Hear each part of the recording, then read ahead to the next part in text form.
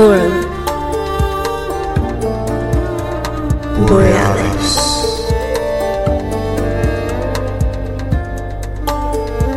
Paradigm Expansion. Greetings from the north to the citizens of the world. Welcome to Forum Borealis and another episode in our philosophy series.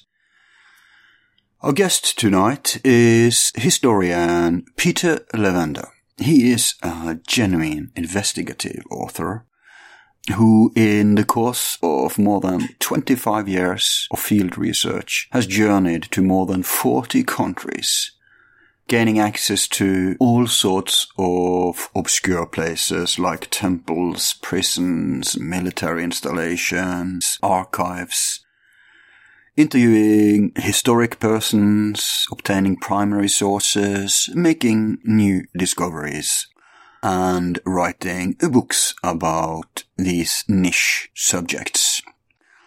He has appeared in many documentaries, magazines, interviews, etc., and to learn his biography and see his complete bibliography, just visit our website where you'll also find links to all of his. So far we've had him on mainly on the Nazi phenomenon, a topic he's been writing extensively about, but he's also a primary authority on other subjects, and one of them is the more shady within spirituality. And so he's written on weird and obscure traditions or questionable and controversial sects and so on. Now, his whole life he's been interested in the esoteric, and he also has a life work in this matter, and that life work is finally out. A book he's been working on since the 60s, which probably wasn't possible until now, because with the facility of modern technology, you can get hold of easier access to sources, and though Levenda masters different languages, and so has had access to books otherwise unavailable for an Anglophonic audience, we now can attain some essential books on Chinese alchemy that is relevant to this topic that hasn't been translated until more recently. Peter's contribution in this field, if it holds water, will become state-of-the-art. He has discovered ties between alchemy and tantra, and specifically, as his book The Tantric Alchemist goes, concerning the alchemist Philalethes, also known as Thomas Vaughan, one of Britain's 18th century Hermetic Rosicrucian authors with an interesting life, including some Jew mysteries, and the potential fact that he used tantric sources and insights in his great work within alchemy. Although this may sound like a special interest show, everybody who has a philosophical bent will get something out of this. If nothing else, you'll learn about a basic Western esoteric tradition. But if you are interested in either alchemy or tantra, there will be stuff for you to pick up on your own road nonetheless. Don't take my word for it, though. Let's just listen to what Peter himself has to say.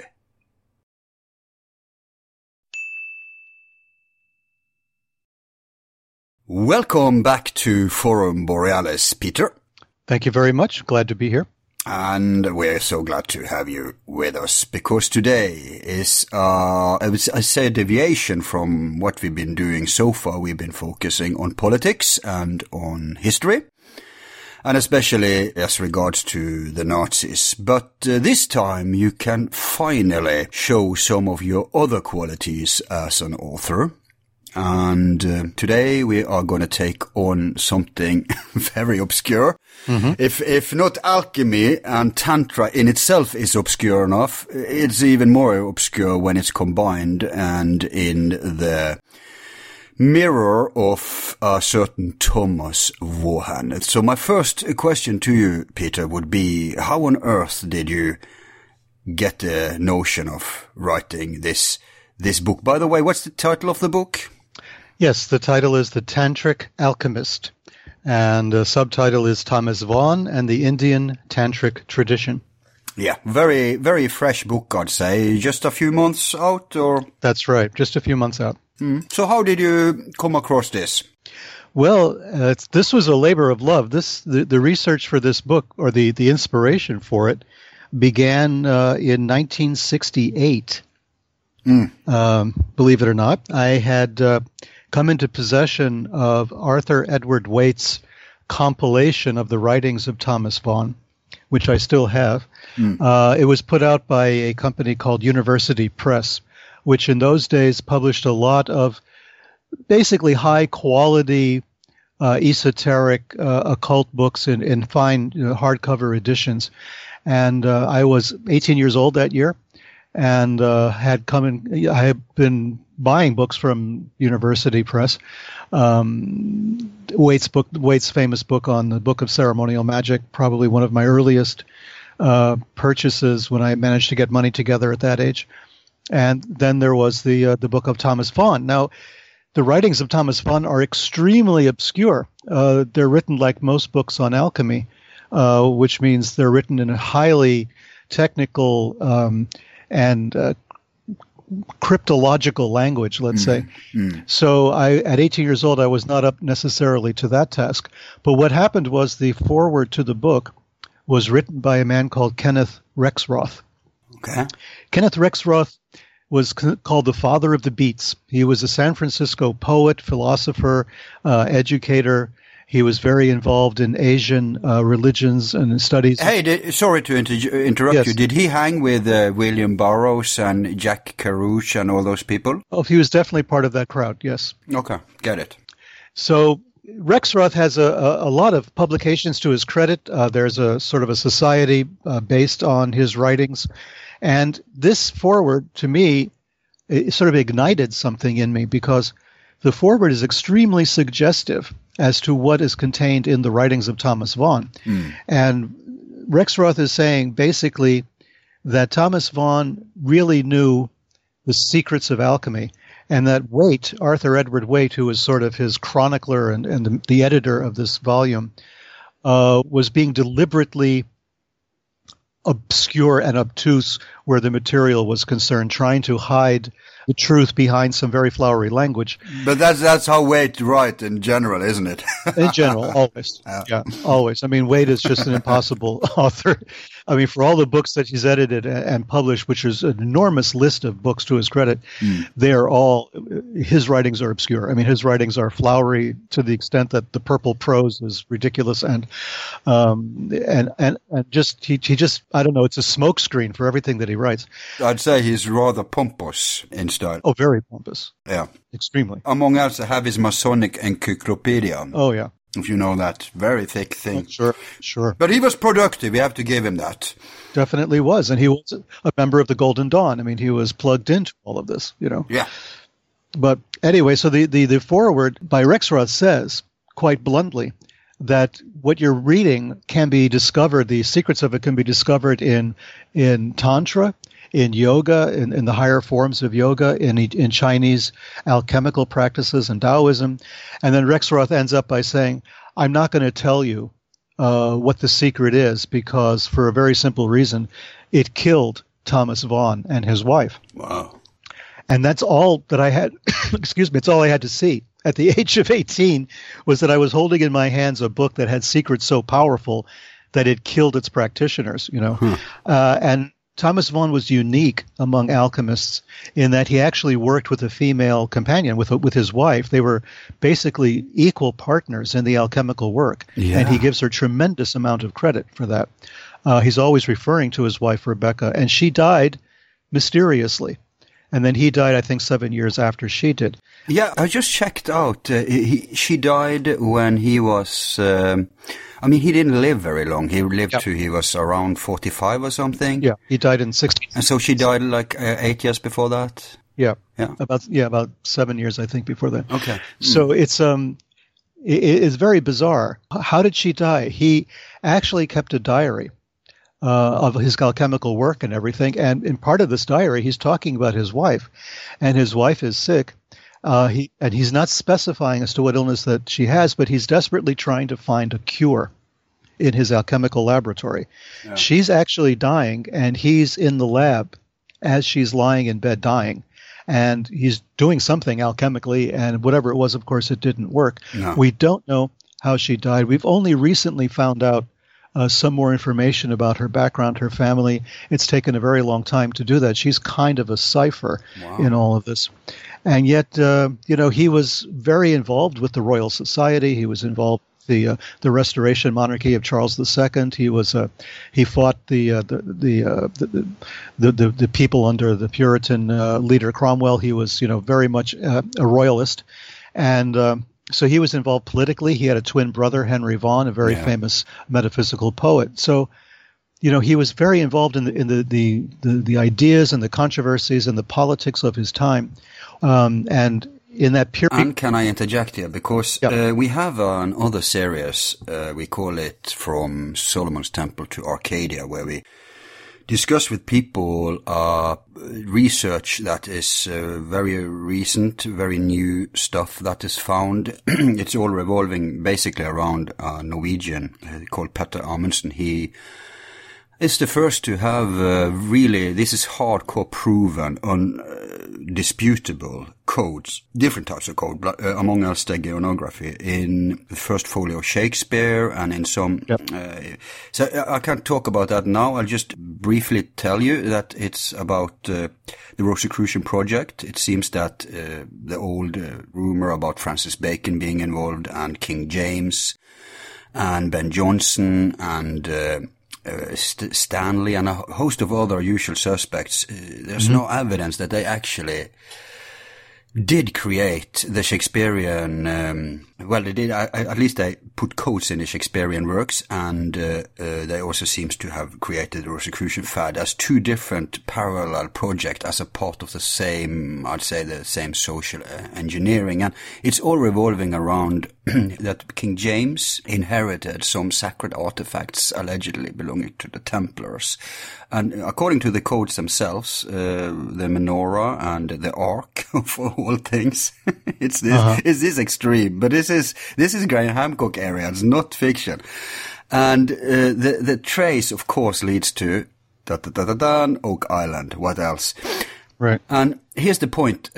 In England, after this first generation people around Bacon and some who again were the descendants of John Dee and other predecessors, it seems that Thomas Vaughan is one of the few people who was in the know, to some degree at least, after this first generation had done this project. So among else, as you said, he was involved in the politics. Yes, he was on the King James side. He was involved in the contemporary scene of Royal Society, which also, came allegedly out of the, what did they call it? The Invisible College. Right. That was the predecessor. And so, to me, Vaughan has been this guy who's been in the periphery, quite interesting, but without, even if you check Wikipedia, you'll find twice as much about his brother than himself. And when we had Tobias Churton on, he said that Vaughan hadn't written that much.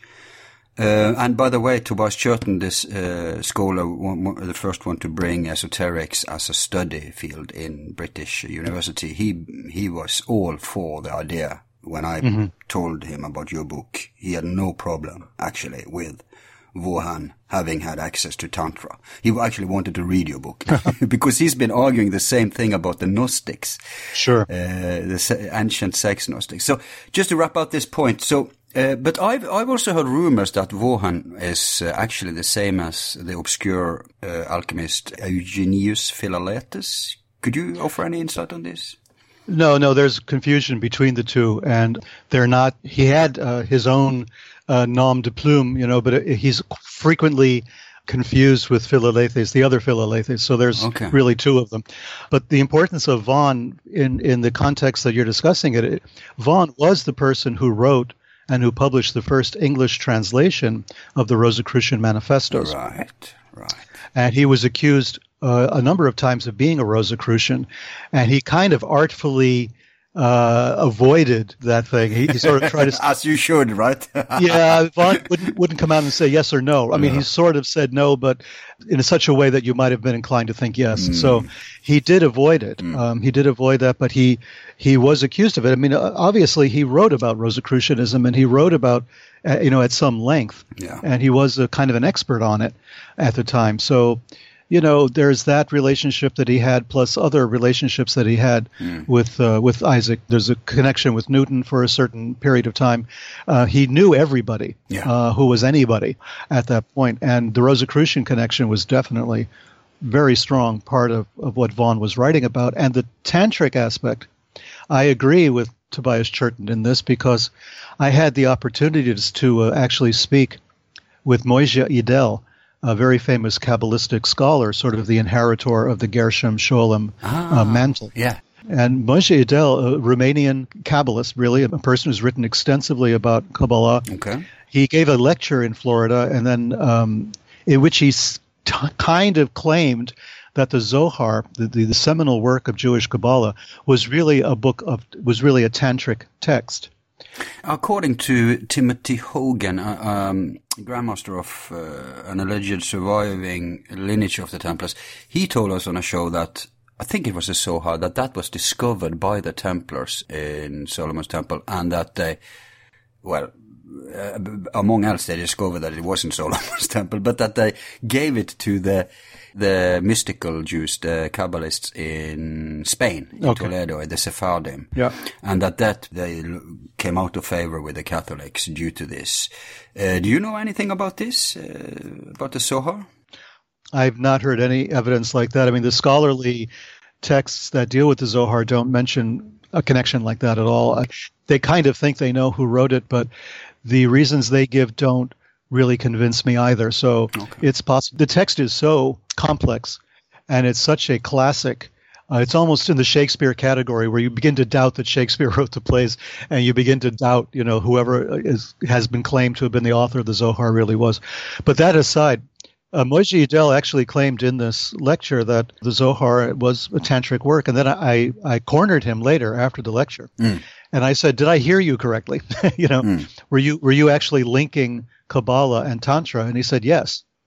For as far as he was concerned, the Zohar is a work of Tantra. It talks about the Shekinah, which is the female aspect of the Godhead, the bride looking for the groom. And he went on to it a little bit, and he convinced me.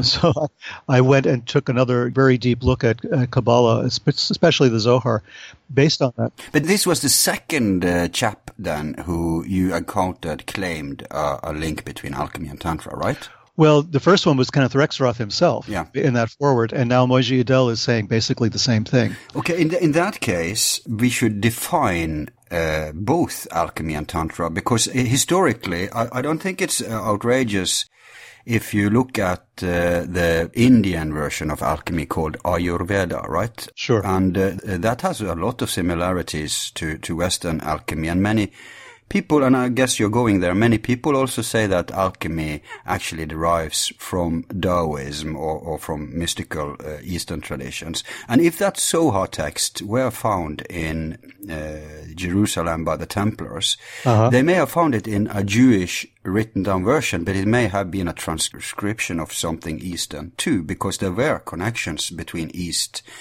and the Middle East, India and the Middle East, back in ancient times. So I don't see a historical or a philosophical problem with your claim in itself, if you understand. Well, it's even deeper than that. We know, for instance, that there was a Buddhist presence in Palestine during the time of Jesus, for instance. Yes. So the Silk Route was running both directions. So you had actually Asian monks living in the Middle East who could have brought that knowledge. But even more to the point, though, is the textual evidence itself. If you just look at the textual evidence and trying to ignore the historical differences or the geographical distances between them, you're going to see that these texts are using the same language to describe the same process. So all of the language that we're used to in Western alchemy, with the dragon and the eagle and the iron and the sulfur and the alembics and the retorts and all of this, you find precisely in Indian alchemy and precisely in Taoist alchemy. And the importance of that is that Taoist and Indian alchemy are both alchemies of material substances like raw materials, metals, and that sort of thing, organic material. But it's also very heavily based on the body itself. And if you take the illustrations of Chinese Taoist alchemy and look at them, they are physical, biological processes that mimic what they believe were the physical processes around them in the natural world. So if you take the Chinese alchemical texts, which I studied Chinese, I actually went to school to learn to read Chinese back in the early 70s, so I could actually read these texts for myself, since they were not being translated at the time. Yeah. So this is how much this forward by Kenneth Rexroth inspired me on this quest, that began so many years ago. Yeah, but imagine if you back then had the same kind of access that people have today. Oh, it's different. Oh, sure. Yeah. Well, we wouldn't even be having this conversation. I'd be doing something else probably. But this was critical, and I began to see the beams fell from my eyes in that biblical phrase. I looked at the Chinese and the Indian texts, very obscure ones initially. They're a bit better known now. Okay. And I was able to port that information directly onto Thomas Vaughan, because Rexroth in the foreword says Thomas Vaughan gives the show away. Thomas Vaughan is so transparent as to what he's talking about, it's not funny. He's probably the best introduction to the material you could have. So I took the Indian and Chinese context, the terminology, the ideas, and I began to read Thomas Vaughan almost in the clear, as if there was no longer any twilight language around it. There was no longer any obfuscation. It was actually quite clear. Thomas Vaughan is writing about biological processes. There's really no doubt anymore. If you go back and look at Vaughan from that perspective, you see that's exactly what he's talking about. It's fascinating. And then from Vaughan, you can go and start reading some of the other alchemists and start using the same process and to understand what they're saying. Wow! So you can decode further alchemists through this decoding of Vaughan. Absolutely, yes. If this holds water, Peter, and I haven't read the book, but I'm listening, but if it does, then a whole host of modern contemporary alchemists, and I'm talking now not about spiritual alchemy, but laboratory alchemists, will have a much easier time ahead of them. Oh, absolutely. Vaughan is very clear I mentioned this in the book, and in one place he says, alchemy is not what you think it is.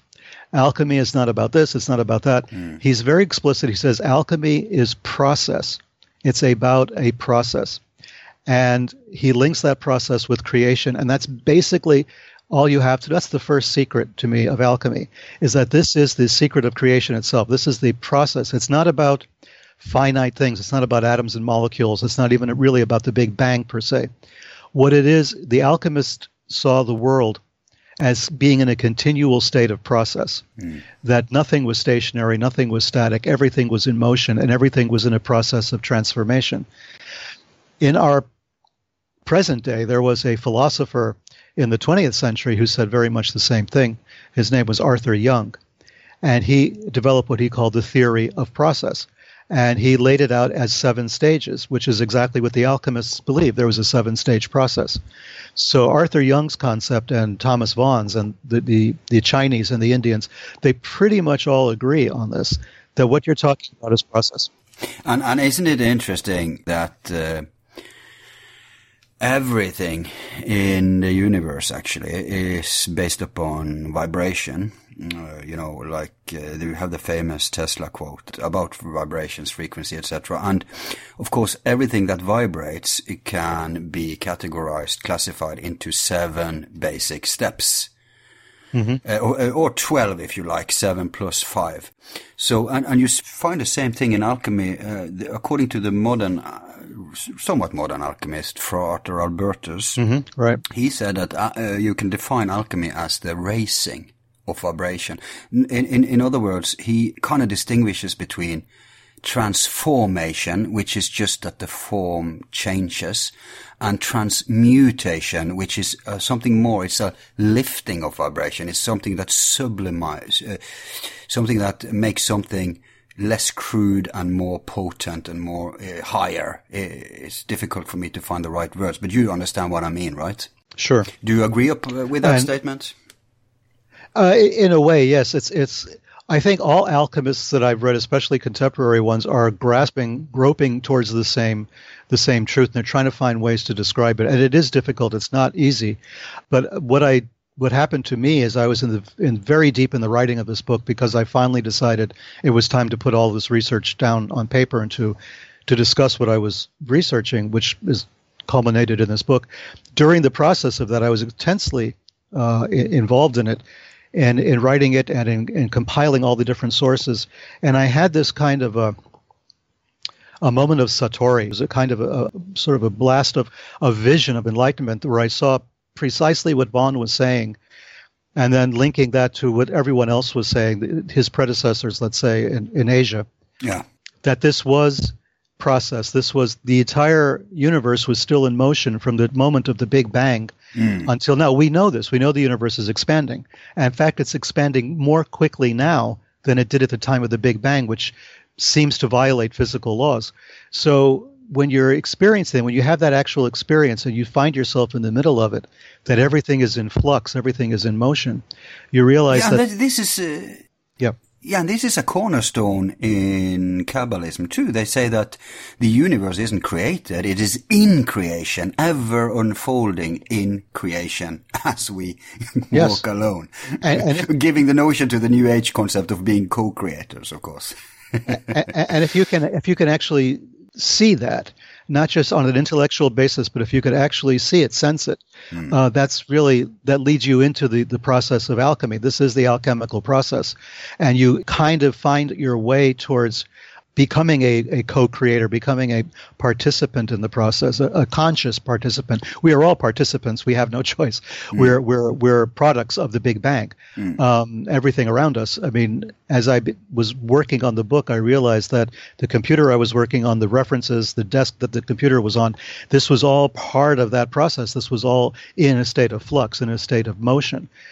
So I was simply being conscious of it and participating in this process. And that was very enlightening. No pun intended, but it was this kind of moment of realization, of actually feeling it, not just intellectually understanding it, but actually feeling it and sensing it and realizing that all of these sexual allegories, for instance, Thomas Vaughan is replete with them. And people sort of try to see, what is he really talking about? Well, that is what he's really talking about. And that is so common in Indian philosophy too, to express the philosophy and the law through the symbolism of the sexuality. Obviously, we know it from the Indian gods and we know it from the tantric traditions. But I think at some point we need to define Tantra too, not just alchemy. Sure. I've written, I think, I've written another book on Tantra called Tantric Temples, which was a major sort of investigation of the temples in Indonesia that were built by the Tantrikas back when the time when India was such an influence in Indonesia. And I had to do a lot of studying on Tantra, of course, because that's been a favorite subject of mine for many years as well. And Tantra is almost impossible to define. Even the scholars throw up their hands and say, you can't really say what it is. It's like, I know it when I see it. Even many of the famous tantric texts don't even have the word tantra in the title. So you have to kind of feel your way towards it. But what it is basically, it's a series of conversations, a dialogue between Shiva and Shakti, between the male and female principles of the universe, you might say, deified as gods and goddesses. So you have a god and a goddess, they're having a conversation, and the goddess generally is asking the god, what about this and what about that? How does this work? And then he explains it. And it's all done in sexual allegory. And there's a reason for that, because as human beings, are the closest we come to participating in that alchemical process is sexuality. We're products of that process, and we then contribute to it ourselves as we grow older. So we're part of sexuality is the easiest way of trying to explain the process. You have different types of materials, they mix together, they create a third, and that third being is a combination of the elements of both, and on and on and on. And becoming involved in that, sexuality became the easiest way to depict a process that you could depict just as easily using mathematics or using physics or using chemical substances as they do in the alchemical laboratories. Yeah. If you are successful in identifying the process in one discipline, then you will be successful in the others. In other words, when Jung talks about alchemy from his perspective, and when Frater Albertus talks about it from his perspective, they're both right, because they're both describing a process. They're just using different language, a different set of symbols to describe it. Right. So we can say that if you are, and it's actually, I think this goes for all the world's ancient spiritual traditions or natural philosophies, if you like, because they had one thing in common. Even if they were Toltecs among the Amerindians or the Druze in the Middle East or wherever these old traditions are, they speak they have, of course, different cultural expressions, religious references, symbolism, but right, yeah. The essence of it seems to be the same. You take a look at the Pythagoras, Siddhartha Gautama, known as the Buddha, and Lao Tzu of Taoism. They all came to the earth among the same time, one in the West, one in the middle, one in the East, and they brought traditions very similar. And my take on it is that if you study nature as your reference, as your answer book, if you like, then you're bound to come to similar principles. So that if you decode something and you're onto it, then you would expect that it would have the similar principles. Sure. I'll give you a short example. If you're into music and if you're into electronics, you are studying different fields of expression of the same natural laws, but a technical musician and an electronics person who sits down and discusses will discover, wow, we are discussing the same principles. Yes. And that's how I look at it. You have a common reference that is deeper, that is binding everything together. It's a blueprint of the cosmos, if you like. Right, and the alchemists are always telling you to read the book of nature. That's what they're constantly reminding you to do. Yeah. It's all around you, and the Philosopher's Stone is there. It's everywhere. It can be found anywhere, and it's probably the most despised element, as the alchemists are fond of saying all the time. So you have to look at nature. You have to observe nature, because nature is the evidence of the process itself. Nature is the evidence. Nature is the teacher, and that's what Vaughan understood. Just also to explain this to people, many alchemists say that what they are doing is not like some mad scientists like Frankenstein. We are not meddling with nature. No. We are imitating nature. We are accelerating what is already a natural process, but we are studying how it takes place in nature, how God does it, and then we repeat or we simulate these principles to rapidly get more potent or faster results. Could one say that? Well, sure. I think everyone from Mircea Eliade all the way up to contemporary alchemists and going back thousands of years talk about the fact that they believe, the belief of the alchemists is that all metals tend to become gold. So the idea of the alchemist is to accelerate, as you say, that process, to take lead and accelerate the process of its becoming gold. Now, Jung understood that to mean a reference to human spirituality, that we're all tending towards higher states of spiritual evolution. He's not wrong, but that's not the whole story. If we separate the spiritual from the material, then we're going to miss the point. Yeah. It's all has to come together. The spiritual, the material, we put them in boxes, and we have since the scientific revolution, but that's really not a good way to go about it. The whole person is a combination of the spiritual and the material. Creation is a combination of the spiritual and the material. So even as creation keeps going through this process, this alchemical process, so is our consciousness. So is the consciousness of everything in existence undergoing the same process. They go hand in hand. One cannot happen without the other, which is why if an alchemist was able to create gold, that was a symbol of a process that had also taken place within his own consciousness. Yeah, and so they had very strict criteria. Anyone couldn't just meddle with this. There was lots of quacks. But the irony here is that in Wohan's time, when they founded the Royal Society, it was dominated in the beginning by what we could maybe call philosopher scientists, but then the materialists took over, and eventually, because there were many people who were into alchemy, astrology, and all these forbidden ancient arts among the scientists, they were basically esotericians. The first... Elias Ashmole being a very famous proponent of that. Ashmole himself was one of the founders of the Royal Society, and he was a Freemason at a time when, Freemasonry there was no united Grand Lodge yet. Freemasonry was very disparate. It was scattered. It was probably, But it was dynamic and revolutionary too back then. Of course. Not establishment like now. No, exactly. And possibly connected to Templar orders that had survived in Scotland and so on. So Ashmole was an esotericist. Isaac Newton, famously, was involved in alchemy, was involved in, biblical interpretations and computations of Solomon's temple and all the rest of it. So you had scientists who were Renaissance men, basically. And just a little observation that's not very relevant to this show today, but is relevant to our other shows we've had with you. Germany was one of the last stands of the philosopher alchemists, and that's so interesting because there was such a short period there until the modern times that I kind of see, and not just me, Joseph Farrell's friend Walter Bosley has pointed to.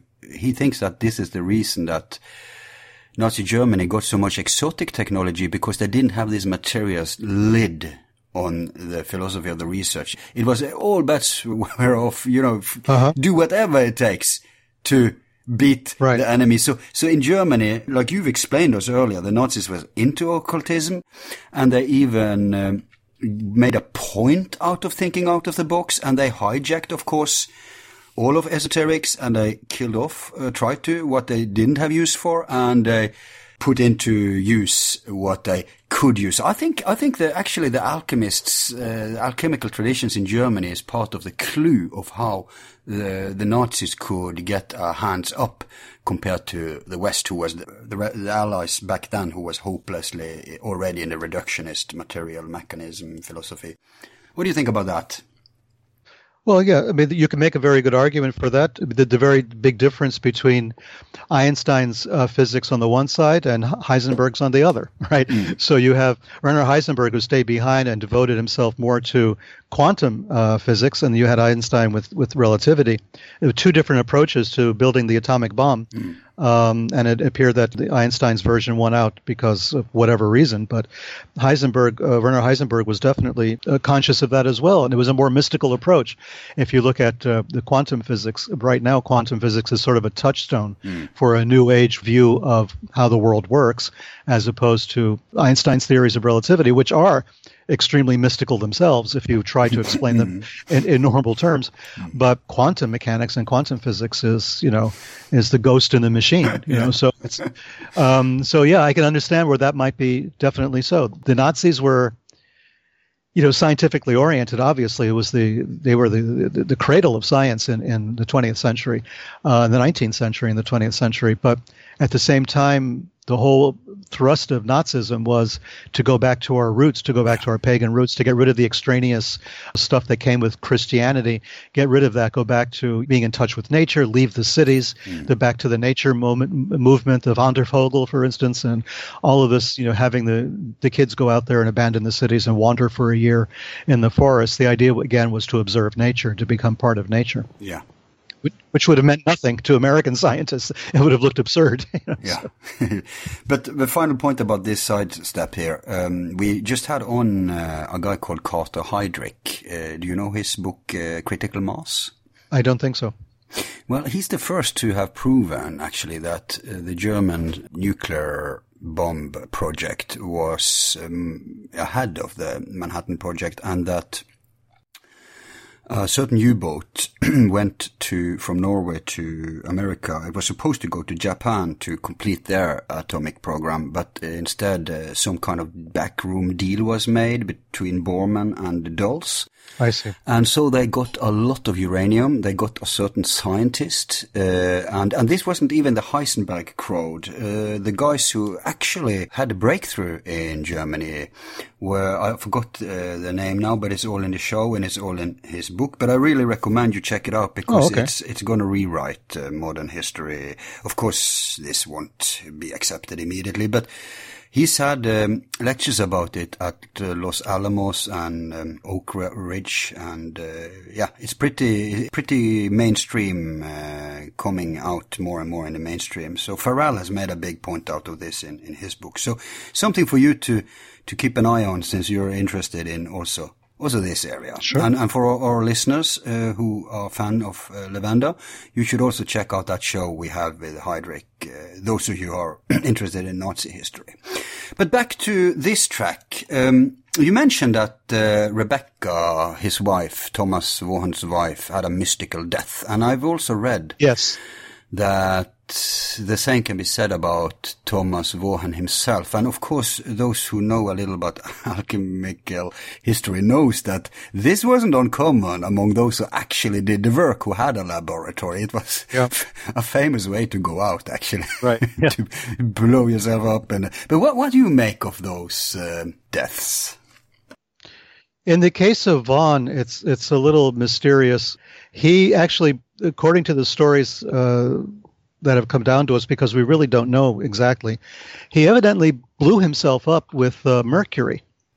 He was in a laboratory with mercury and blew himself up, which is precisely the way that Jack Parsons died, the famous follower of Aleister Crowley, who was also a rocket scientist. And probably a hobby alchemist, don't you think? In a sense, yeah. I mean, at a certain point, it becomes difficult to tell where alchemy ends and magic perhaps begins, or even where science begins at times. So he was a rocket scientist. He was very famous, a crater on the moon named after him and all of that.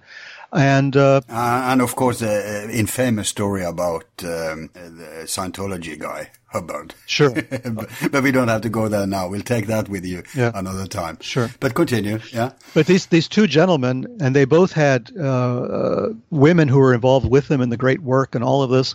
And it was, Parsons who blew up in the 1950s, and it was Thomas Vaughan who blew up in 1666.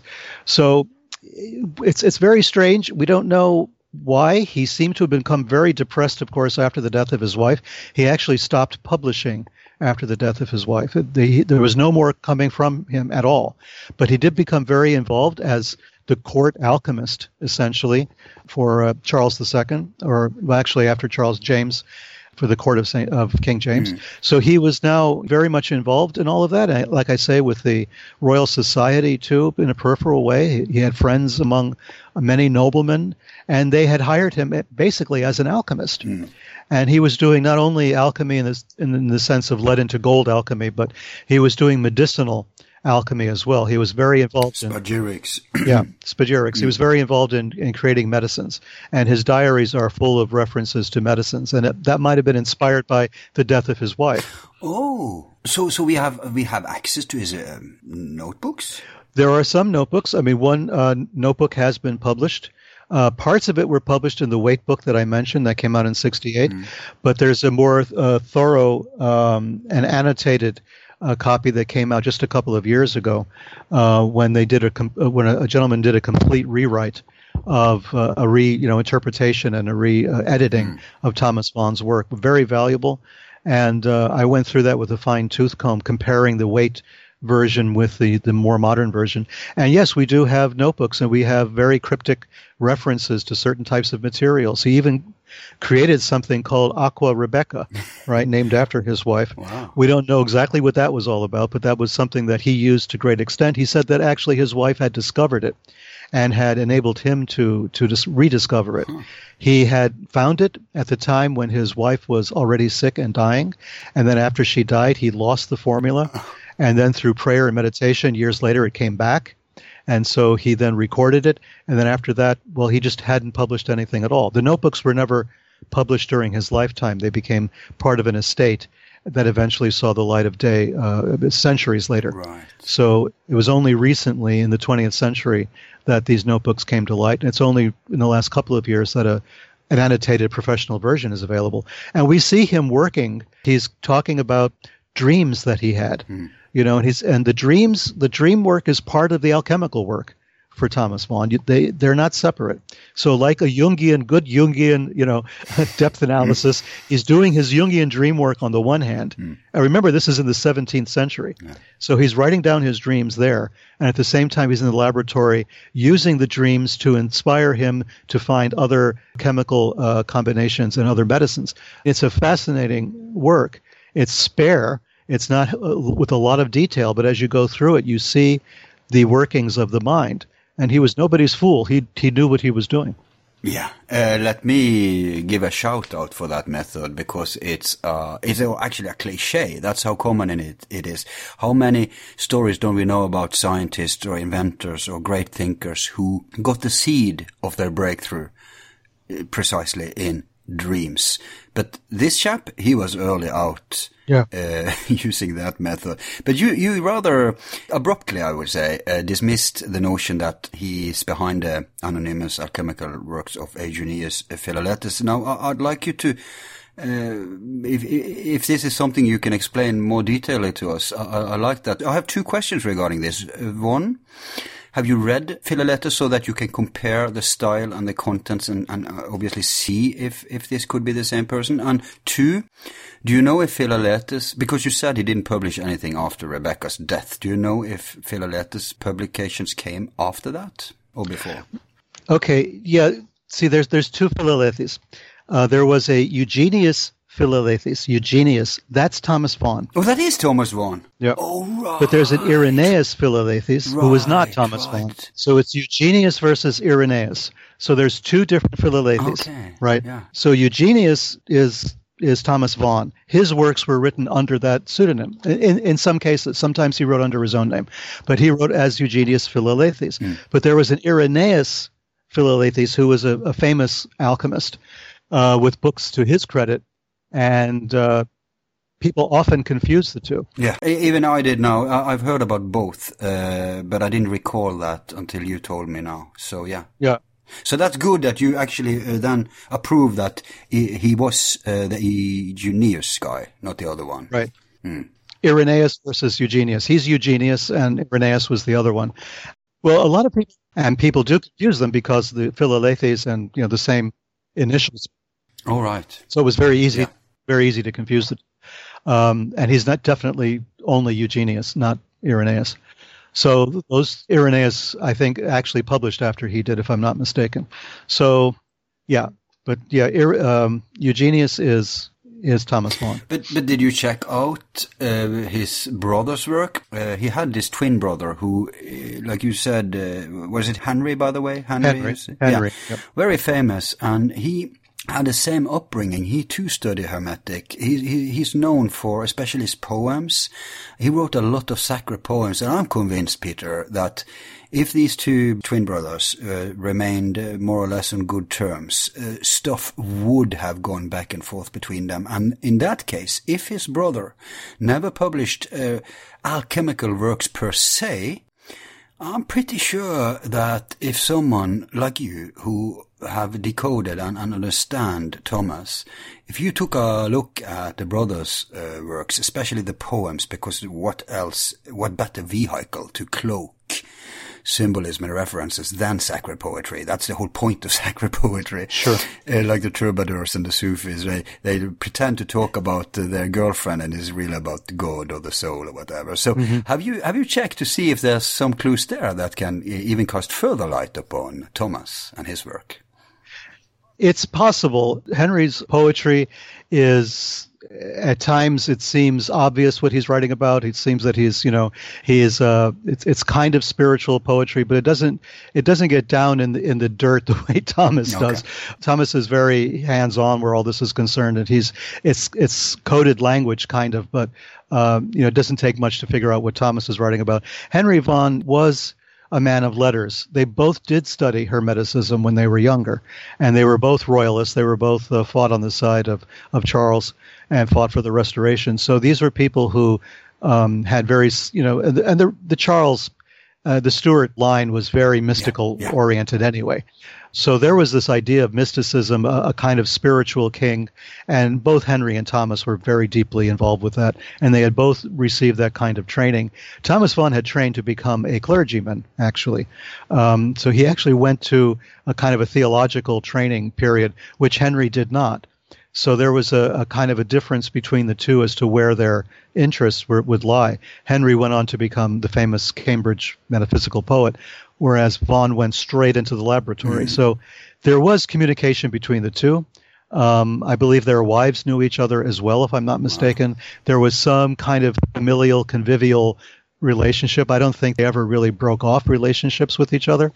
And I'm certain that Vaughan did talk about his work to Henry. It's just that we don't have any correspondence left that gives us this information.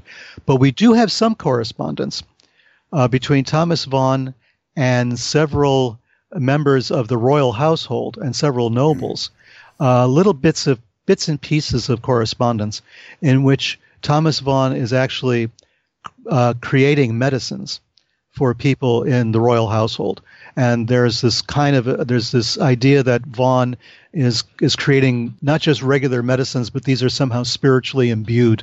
They have some sort of additional power associated with them, and he's healing this, or he's trying to cure this problem or that problem. So Vaughan became very busy with alchemy and with especially spagyrics at the time. And I don't believe there was any hint that Henry might have been a benefactor of this or was in any way working with Henry and with Thomas in any way. He did live, longer than Thomas Vaughan. Henry, I think, arranged the funeral for Thomas, and I believe he wrote an elegy for Thomas Vaughan. But he didn't. There was no really close identification of the two. Okay, but when you went into Thomas and you say it's easy. I guess it's easy with the key, of course, but you did spend your time on this. Yeah. So, from 1968 to it came out this year, I guess?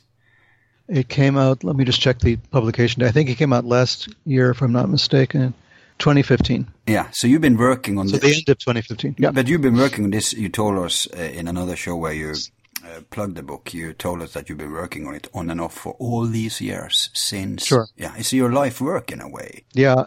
The longest, at least. So, but I wouldn't be surprised if you also set up a laboratory and tried to implement some of these principles. It's a very personal question, but can you address that? Have you tried following his work? Well, practically? You actually, yes, practically, I will say practically, yes, I will say, but as far as a laboratory is concerned, you don't need one. So the laboratory, you can actually get by with some very simple materials. For instance, we talk about spagyrics. Spagyrics is more interesting to me for a number of reasons. So the idea of creating medicines, in a sense, has interested me more than, lead into gold. Because you do need a lot of equipment for that. You do need a lot of painstaking attention. You have to keep a fire burning at a particular temperature for long periods of time. All of these things are necessary. Yeah. And far beyond my capacity at this point, because I'm more interested in the reading and the writing of it than I am in the laboratory work. But as far as other practical applications of it, certainly. I mean, it's almost impossible now at this point not to be conscious of these processes. Right. And almost anything that you do, you become conscious of it, you become sensitive to the passage of time and the passage of states from one state to another. So you're conscious of it. So it does affect you, and you have this tendency to say, let me see if this works this way. Let me see if I can make something like this happen. And so I become very involved in mixing things, let's put it this way, and in mixing things and creating substances like that just to see how this works. And it can be very addictive. Yeah, well, it's a whole tradition out there which is well alive. So many people are into practical alchemy, be that working with vegetable kingdom, like with medicines, plants, or with metal and minerals. Not necessarily only to make gold, but that's a good bonus effect, I'd say. Yeah. And although you have sexual alchemy, you have spiritual alchemy, but in the practical, there is an unbroken chain, I'd say, from the medieval ages and up till today. And among modern alchemists that are well known not just to be dabblers, but and I'm saying this for the benefit of the audience, you know this, of course, but who actually achieved stuff was people like François Jolivet-Castelot in France. You have the mystical guy Fulcanelli. That's a whole show only right there. Sure. You have Alexander von Berners, Jean Dubius. Alexander is German, Jean is the French. You have Orwell Graves and, of course, Frater Albertus. And then you have Manfred Junius. Those are the most well-known, I think, of modern alchemists who all offered practical laboratory books, and not always that cloaked, actually. Many of them used modern scientific language. So people who dismiss alchemy as some kind of, because it's this myth that is some kind of old, ancient romance without any practical value. No, I'd say atomic science developed directly out of alchemy. And we wouldn't have modern physics, chemistry, all this stuff if it wasn't for alchemy. And in medicine too, you have Paracelsus, of course, the big. Sure. So this is something that people can go into. But you say that to decode Vaughan's formulas and receipts, you don't actually need a whole laboratory. You can get off with very elementary, rudimentary, spagyrical equipment. Sure, but you have to. The point of all of the laboratory work, I mean, the real point of it, is to see externally what's happening internally. Right. So it's macrocosm, as above, so below, the famous Hermetic axiom. So when you're actually operating in the laboratory, you're actually seeing the process at work. You're seeing not only what goes on in nature around you, but you also see what's taking place within. So within yourself, within your body organically, but also within your psyche. All of these things are linked. As we know from Tantra, we should probably discuss it just a little bit more. Yeah. And Tantra is a way of organizing the body in such a way that it reflects a spiritual reality and vice versa. So you're trying to balance, and maybe balance is not the right word, but you're trying to form this connection between what's taking place spiritually, what's taking place physically. So you have pranayama as an example. You're trying to control parts of your nervous system that are autonomic, that happen on their own. So we have the autonomic nervous system. It controls breath rate. It controls your heartbeat. It controls peristalsis. It controls a lot of unconscious functions of the body. Meditation, yoga, and leading up to Tantra, these are systems going into the autonomic nervous system and making adjustments, which sounds very dangerous, and it is. If you don't know what you're doing, you can encounter difficulty physically. And again, going back to Kenneth Rexroth, he points that out in his foreword. These are unguided autonomic nervous system experiments. That's basically what Thomas Vaughan and Rebecca were up to from Rexroth's point of view. And I explain that in the book. What are those experiments? Are people doing it today? Where is it done? Has there been fallout? Have there been fatalities? Yeah. There have, right? So this is it's a dangerous process, but if you undertake it the correct way, step by step, not in the way of the puffers, of the alchemists who try to make gold in a week, but if you try to do this in a normal process, it can be very salutary. And as the body responds to the ritual of the meditation and of the alchemical process, the body responds, the psyche responds, and nature around you also responds. You begin to see things differently, sense things differently, and you begin to understand the process. You begin to feel the process working. Yeah. So this was Tantra, and sexuality became part of it. The sexuality aspect of it is taking that individual process, the interior process of meditation, pranayama, and all the different yoga asanas, taking that and then externalizing it one more step where it involves another person. So two people then who have undergone this are now combining their forces, they're combining their understanding and their knowledge to create this third process. Yeah, the alchemical wedding springs to mind. I have to, there's so much now, you have to take it a little slow here. Oh, sorry. Yeah, because there's so much to comment upon, or to ask you about. Yeah. First of all, the reason I mention all these practical alchemists is that something tells me that some of that crowd, which is, like I said, alive and kicking today, will maybe stumble over this show. So I want to ask you, first of all, would you say then that to those who already are into this, could they get something practical out of getting your book and checking out the formula that you're decoding there?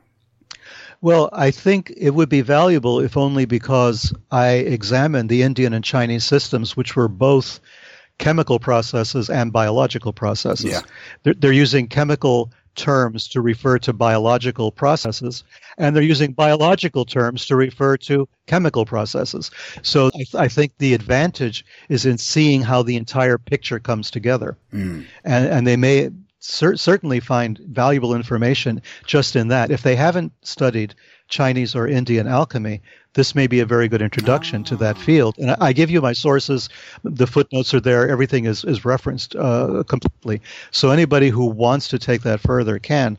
And there's some very good books out on Indian alchemy that are just, David Gordon White has written The Alchemical Body, which is absolutely essential for understanding both alchemy and Tantra. So, and if you take that book and you take a few others, for instance, translations by Mr. Cheek, who's done some translations of Chinese alchemical texts, you take all of this and then port it over to the Western alchemists.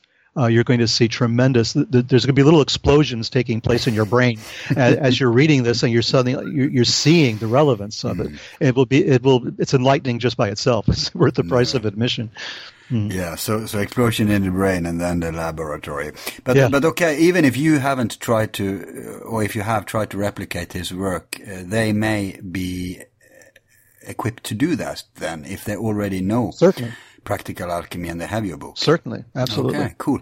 So when you say, and I want to back you up, you say as within, so without, as above, so below. You say that it's sexual aspects, it's biological aspects, and you don't even need Tantra for that. Even in classical alchemy, that's actually a given, because there's so many who thinks that, well, we have the symbolism I just referred to, the alchemical wedding, but you also have speculation that the prima materia, which is the code, I guess, is the word for what stuff you should begin with that has to be sublimed in order to make the Philosopher's Stone, that some people claim prima materia should be a man's sperm.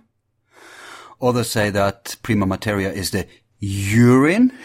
Sure. So here we have a very close connection between biological and sexual functions and the actual work, this as expressed in symbol. What do you think about those avenues in alchemy? I know many people puff of it and don't agree with it, but then again, there's those who swear by it. So what do you think about that?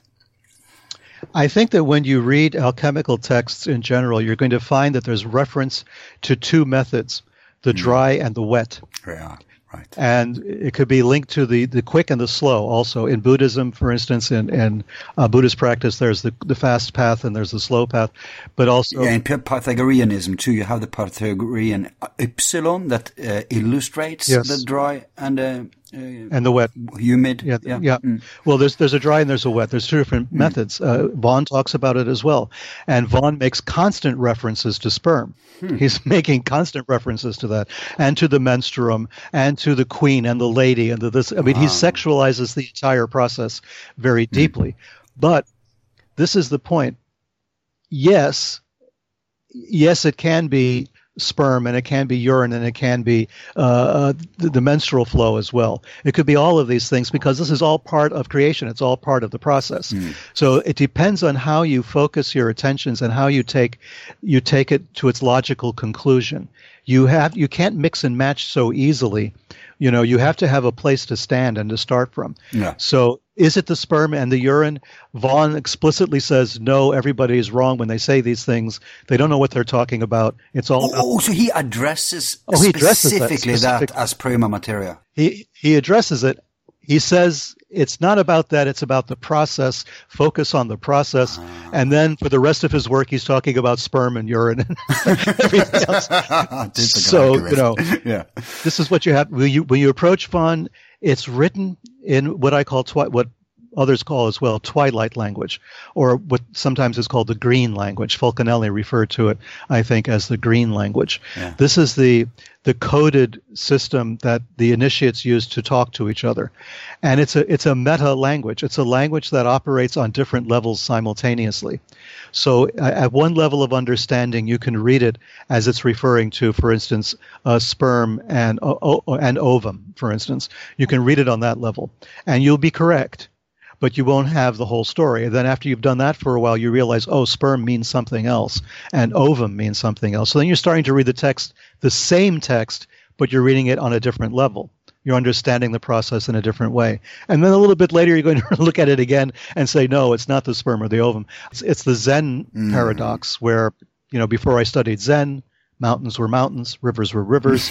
As I'm studying Zen, mountains are no longer mountains, rivers are no longer rivers. But when I attained enlightenment, mountains were mountains, rivers were rivers.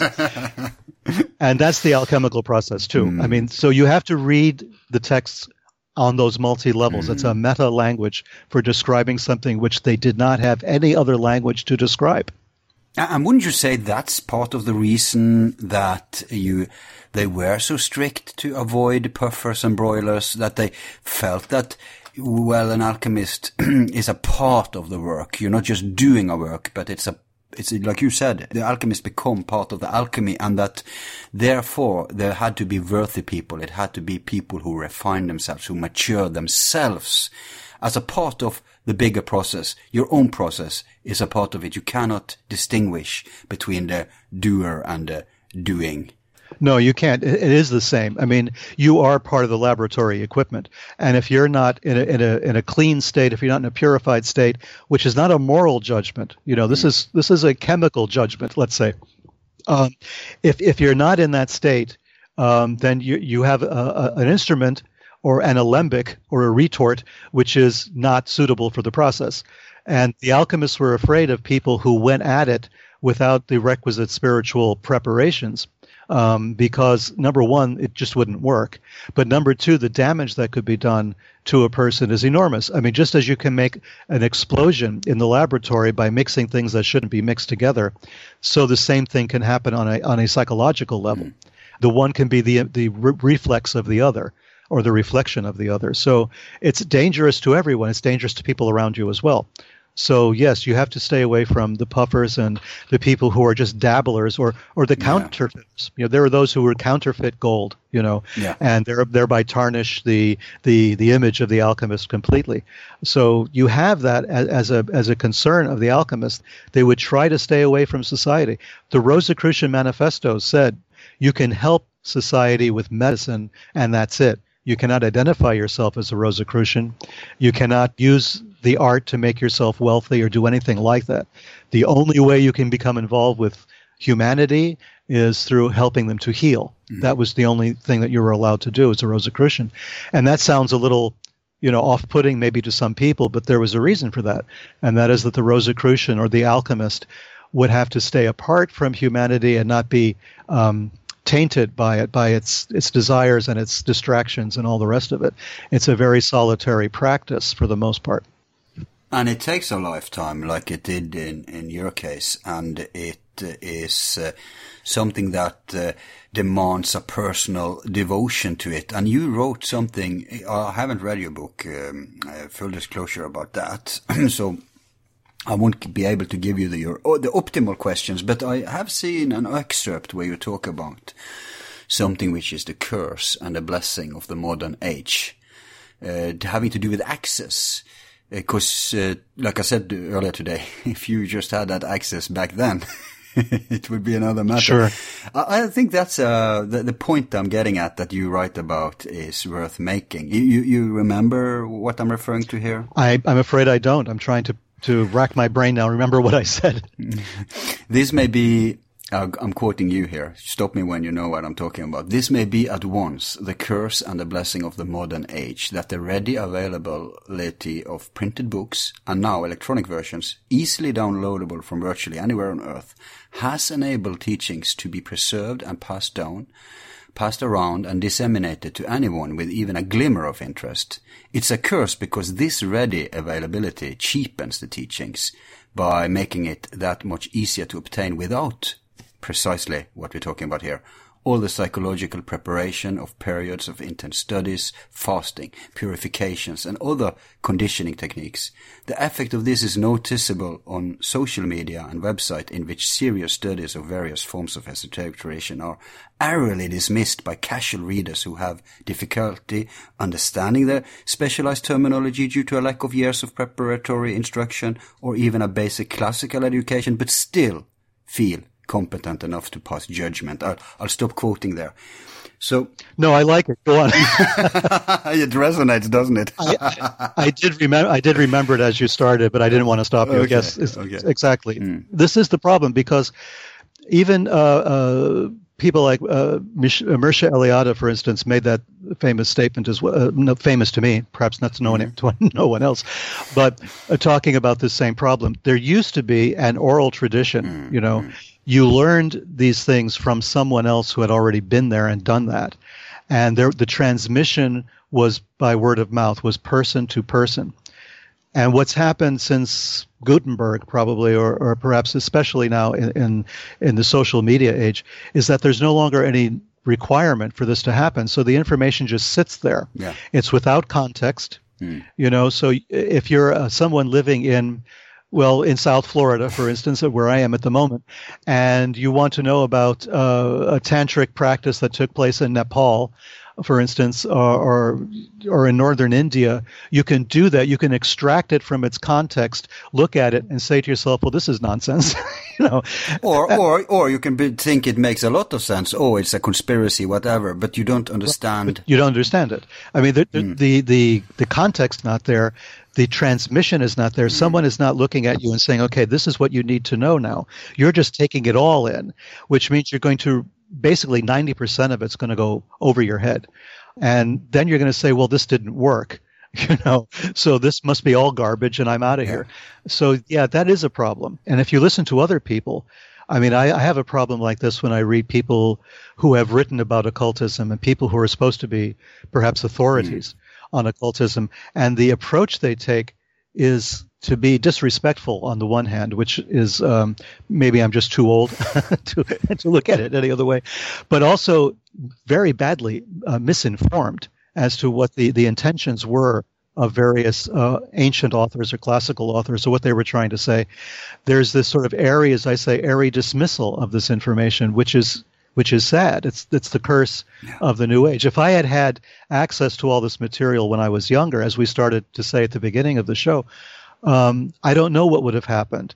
If I had the technology at my fingertips then, I probably would have looked at everything as if it all was the same, as if it all was kind of homogeneous and nothing was more valuable than anything else. In a way, I'm thankful that I had to really fight and work hard for every scrap of information. And it meant going to libraries around the world and visiting temples and talking to people and doing this kind of research, learning foreign languages. I mean, all of this that I had to do gradually built the understanding. It was the process. It was part of that same process. And you could digest it meanwhile. Yes. You got seeds that could mature in you, so you were ready for the new information. But as you point out too, it used to be that stuff was conveyed through initiation, were adjusted to the new level. It's like any school system, basically. You would never dream of taking what you call, is it minors you call it, when you're 6, 7, 8 years old? Yes. You would never dream to equip them with book books from the university. But that's because, I mean, even if they could read the words there and make out some sense here and there, you would have a vivid discussion among the kids about what they were actually talking about. And like you say, most would go over their heads. And that's how I regard what's going on today in this digital age, where everyone has access to everything, which isn't a bad thing in itself, but we have lost something on that way. Not just for information, you see it even in lifestyle. In traditional societies, tribal societies, you had to be prepared. A man, let's say we are two men talking here, so we had this initiation into manhood, where you had to face your fears, and I believe Eliade is one of them who has written a lot about this in his studies of religion. So this is a point that often is missed, and that I'm so happy you're making here, because I agree it's so important. Well, it is. The emergence of the text, in a sense, has made the teacher irrelevant. But there's something lost when the teacher is irrelevant. You know, when the teacher goes away and all you have is the text doesn't initiate you. That process. Look at the modern school system. It's exoteric. Yeah, really. Just a computer can't be your teacher. That's just how it is. It can't. I mean, we're mistaking information for knowledge. Yeah. We're making a fusion of the two. Data is not knowledge. No. You know, facts are not truth. I mean, it's you can accumulate as many facts as you want. You're still not getting closer to the truth. And the idea of personal experience with the information is what brings you to knowledge. And just Googling something is not knowledge. We have the ability to access data, but really not the ability to access knowledge. Knowledge, we have to do that on our own. And we kind of, in this modern age, people are resistant to that. They don't understand why that should be necessary. You know, why do I have to know the names of the 50 states in the United States if I could just Google it, right? But there's something that's lost. The idea of the memory palace. You know, this whole concept of having in your own head all this information organized in such a way that you can access it and use it to interpret the world around you. That's missing. Yes, knowledge has become wisdom at that point. Yeah. And according to the Sufis, they use vivid poetic allegory when they describe these things, and they call that wine. Now, who would drink wine who's not matured, who's not ready? Right? Right. So it's the same thing. That's what we're talking about here. Exactly. Become a connoisseur. Let the wine mature. Exactly. Yeah. And that's why the alchemical texts were written in code. I mean, so they understood that, you know, the written text was taking the teacher out of the equation. So the best way to protect the data, the best way to communicate it, was also to write in code. Now, the code was necessary in some cases because you couldn't explain things using open language, clear language. But on the other hand, it was necessary to keep this information the province of the teacher. You could not just read a book and find out how to turn lead into gold. It was not going to happen. So they understood the danger inherent in printed material, in text, in handwritten material even. So they said, how do we keep this? How do we keep the teacher as part of the equation? Well, write it in code. So you need someone to decode it for you. You need someone who's actually done it. Yeah. Otherwise, the written text means nothing. And to me, that's brilliant. I think everything should be written that way. Yeah. I mean, an enlightened society, that would be great. An enlightened society. Yeah. And that's not to take away from, you know, the people's right to know anything, right? I can understand the democratization of knowledge is a good thing, making everything open, making everything available. Everybody should have access. But by the same token, what you're getting access to is raw material. You're not getting access to knowledge, and you're not getting access, as you say, to wisdom. That's still missing. Exactly. It's like, don't bother the kids with university books. Let them have access to them by all means, and let them study at school if they want to, until they become examined at the university. But then they should be provided those books. They could have them. They could inherit the books from they are 5 years old, but they shouldn't be basing their worldview upon that. So, yeah. I think it's a saying in esoterics that you always have to start by learning the letters. Right, exactly. And the other famous quotation is, when the student is ready, the master appears. When the person is actually prepared, when the person is ready, and you're not ready because you can Google it. No. You know, readiness does not mean you have a smartphone. Readiness means something else. Yeah. And we tend to forget that in this modern time of social media. We think that social media is the answer to all of our questions, but it isn't. We're not ready for it. We have to become ready. We have to prepare ourselves. And initiation is dwindling. The idea of genuine initiation is very difficult to find. So you're put on your own devices. It becomes a self-initiation process. And that only works if you're serious, if you're committed, and if you're disciplined.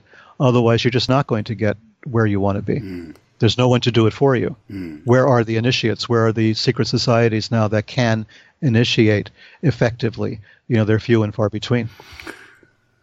Of course, there is a concept in, I'll say, both alchemy and Western Hermeticism, if not entire worldwide esoterics, that when the pupil is ready, the master appears. And this concept of at some point you have to attain a communion, to commune with the inner master.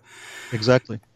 And this is, of course, a very popular concept in, notwithstanding New Age, because it's a Gnostic idea, right? Oh, everybody can get a direct connection. We don't have to go through authorities, books, groups, guardians, all that stuff. And it is true, and I do agree with it. But again, here the problem is, again, you have to learn the letters before you can start reading.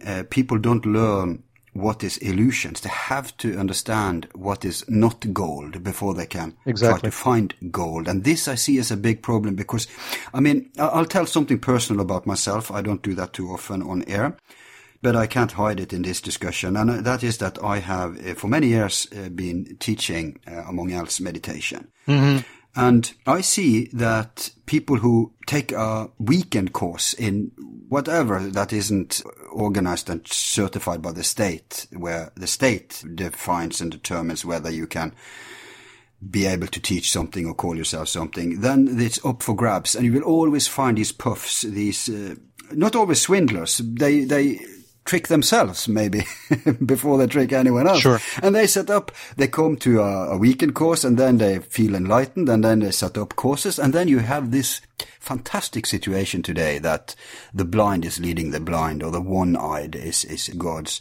And I say that in earlier times, you had exact same hiding of the wisdom as you have today. The only difference is that in ancient times you had to go through water and fire. You had to cross continents, right? And it was so hard to retrieve and so dangerous too because of the powers that be. But today you have the same effect in that it's too much availability. People don't know to distinguish between genuine, authentic stuff and bull, or don't know what's just some megalomaniac who has altered the timeless universal receipt. Many people are overwhelmed by information of all sorts, actually. You see the same thing in politics. Things that were truisms maybe just 30 years ago is now up for discussion again due to lack of knowledge or context. And this is, it's a kind of a scary thing in a way, because it means that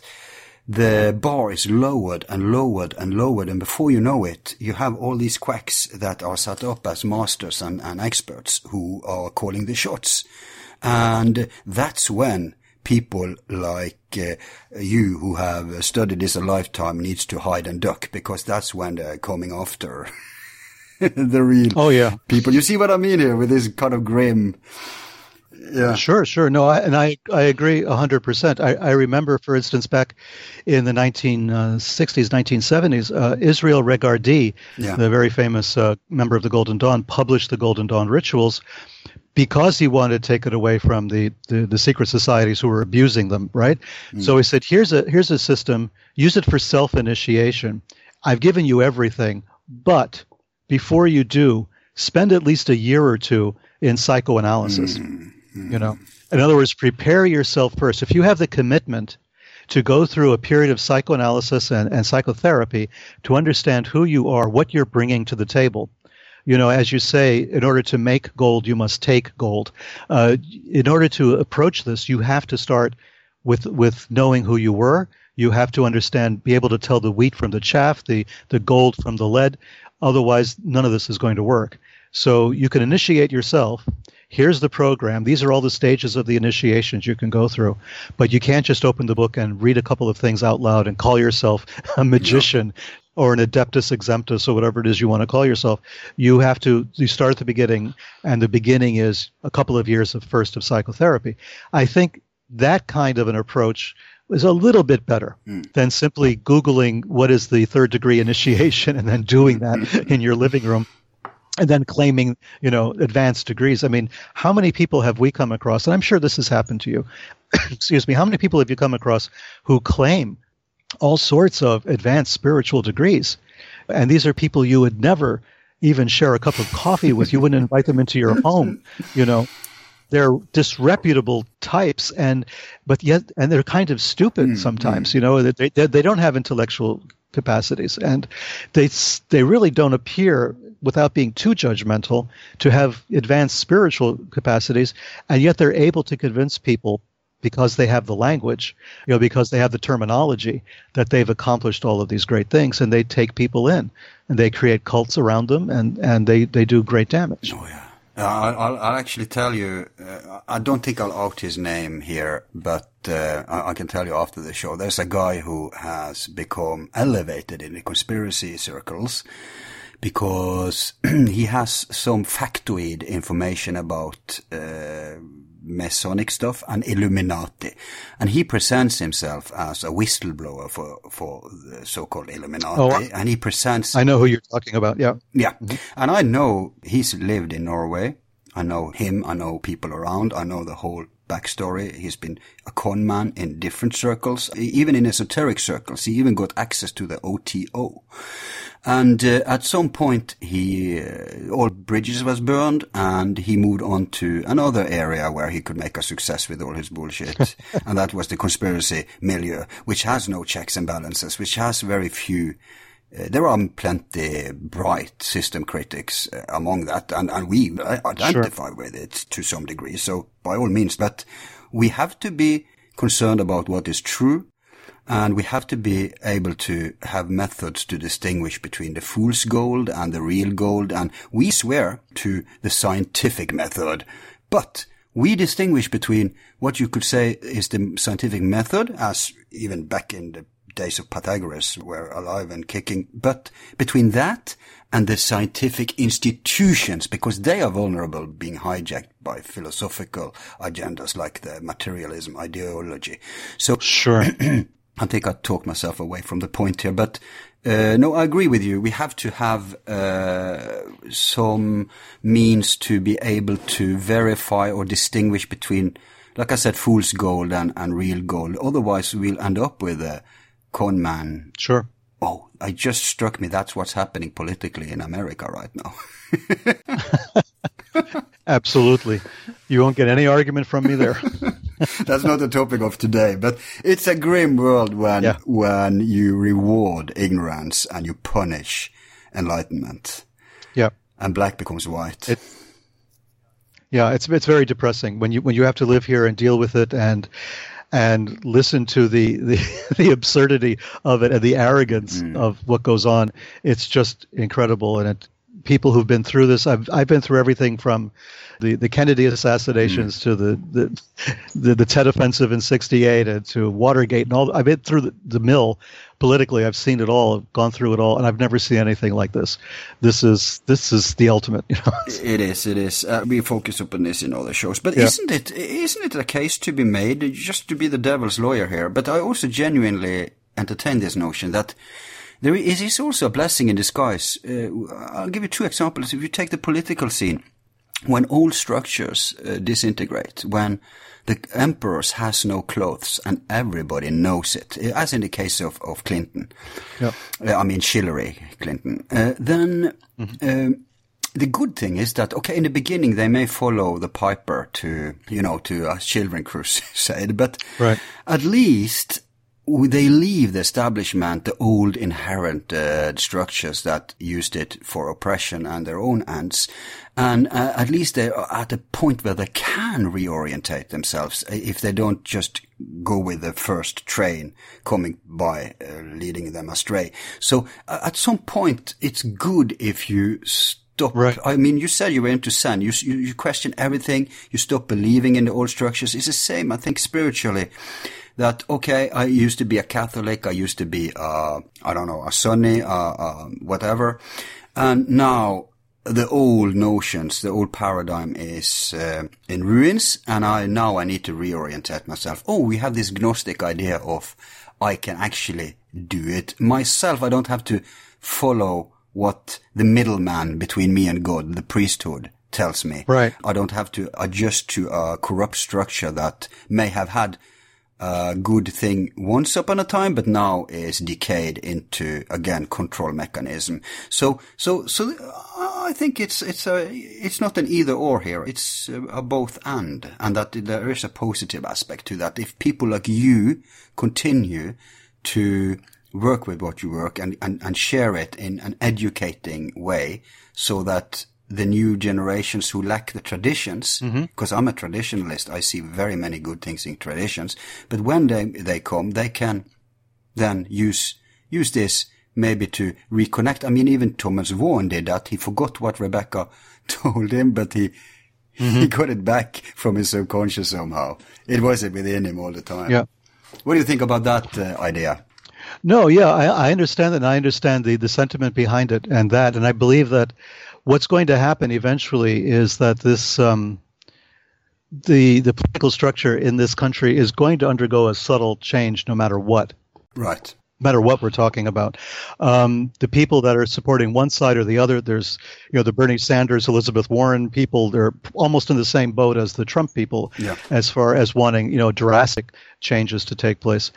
And the Ron Paul people before them. Right. And the Ron Paul people, sure. Yeah. So there's this desire for this getting sort of tired of what's going on and seeing the same old things. But by the same token, this is a country of 350 million people spread across 50 states. It's an extremely complex organism. And to wipe the slate clean and start all over again is going to be extraordinarily difficult, not just for us, but for our effect on the rest of the world. So there's a kind of a tightrope walk that has to take place, I think, politically here, which is why, I can sympathize completely with people who want drastic change, who want to see us go to a more democratic system where money is taken out of the system and where, there's a universal health care. Maybe that would be nice and things of that nature. But at the same time, to tear the place down and to build it up again in this country would be difficult. In a smaller country, maybe it's possible. Yeah. But in this country, with the divergence of different peoples and ethnicities and everything else that's taking place here, and because we have so many weapons, because we're the most heavily armed country on the planet, not just in terms of our military, but in terms of our private citizens, it's extremely dangerous situation. But spiritually wise, I think there's a case made for having access. No, I agree. From a spiritual point of view, I think so. But by the same token, we cannot, just as we spoke about you can't become initiated on Google, you can't also become politically proficient or efficient just because you have the access. You need more than the access. You need a certain level of what's the word for it? Responsibility, perhaps. I'd say reform, because if you have a democratic system that has the potentiality to work, then the problem isn't really the system. It's how corrupted it's been by, the human condition, the human nature. There will always be people. I mean, power is corrupting, and absolute power is absolutely corrupting. And I think you can make the same case spiritually, because you have systems that worked, obviously, since it brought geniuses like Thomas Vaughan. But people have weaknesses, and so when old structures crumble because of those weaknesses is not exactly necessarily the idea or the system or the intention of the system that's wrong. So let's go in a fascist direction, right? That just makes it worse. Right. And so you can say the same about, if we arrest all Freemasons, that won't necessarily help us, or you choose the spiritual group you want to criticize, right? Sure. It won't necessarily help us. It's a reformation perhaps that needs. Because I've been struggling with this for all my life, because I've seen how the human nature there's no systems to ensure that the wise and the worthy takes over. In fact, those are usually those who doesn't want to be presidents or grandmasters or what we are talking about, gurus. Exactly. You're exactly right. You know, the best of us don't rise to the top in these circumstances. So anyone who wants to be president, excuse me, of the United States, from a psychological point of view, you have to be a bit of a sociopath, right? I mean, you're aspiring to be the most powerful human being on the planet, at least in material terms, right? At least in exoteric terms. Exoteric terms, exactly. Yeah. So you're aspiring to this. Who aspires to that in their right mind? You know, you have to have a lot of, chutzpah to decide you're going to go and do something like that, and to do what it takes, to do what's necessary to get there. I mean, you're an initiate. There's no question about it. You're a kind of an initiate. But as we say in Western esotericism, you can be a black magician, not just a white magician. They both can be very equally powerful, but the end result's going to be a little different. And I think that's what we're facing. We're facing this bizarre existential choice. And because there isn't really anything better, and you can go and vote for a Green Party candidate or something, but that's just not going to work. So you're stuck with these choices. And so you tend to say, well, I'm going to go with the lesser of two evils. But there's a very funny pseudo-political movement in this country, which is trying to elect Cthulhu as president. I've never heard about that. Oh yeah, it's Cthulhu for America, and it's why choose the lesser of two evils? Choose the greater of three. That's a great point. If you're going down that road, go all the way. If you're going, go all the way. Wasn't it Crowley who said it's better to rule in hell? Well, actually, that was John Milton. Wow. That was in Paradise Lost. Right. Yeah. That was Satan saying, "I'd rather rule in hell than serve in heaven." Yeah, non serviam. Yeah, exactly. Right. So maybe Crowley was the one who adopted that. Oh yeah, for sure, in his personal life. Yeah, for sure. Hey, Peter, time has been flying while we had fun. Yeah. So I suggest we take a short break now, while we're off topic, anyways, and then we'll be right back on track in part 2. Sure.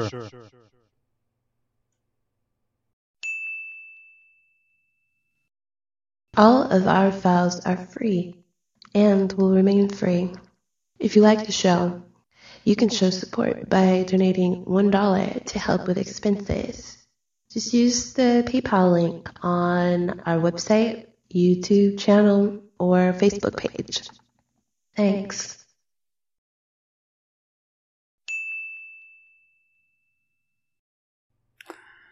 Welcome back to part 2 of this program we are called From Tantra to Alchemy.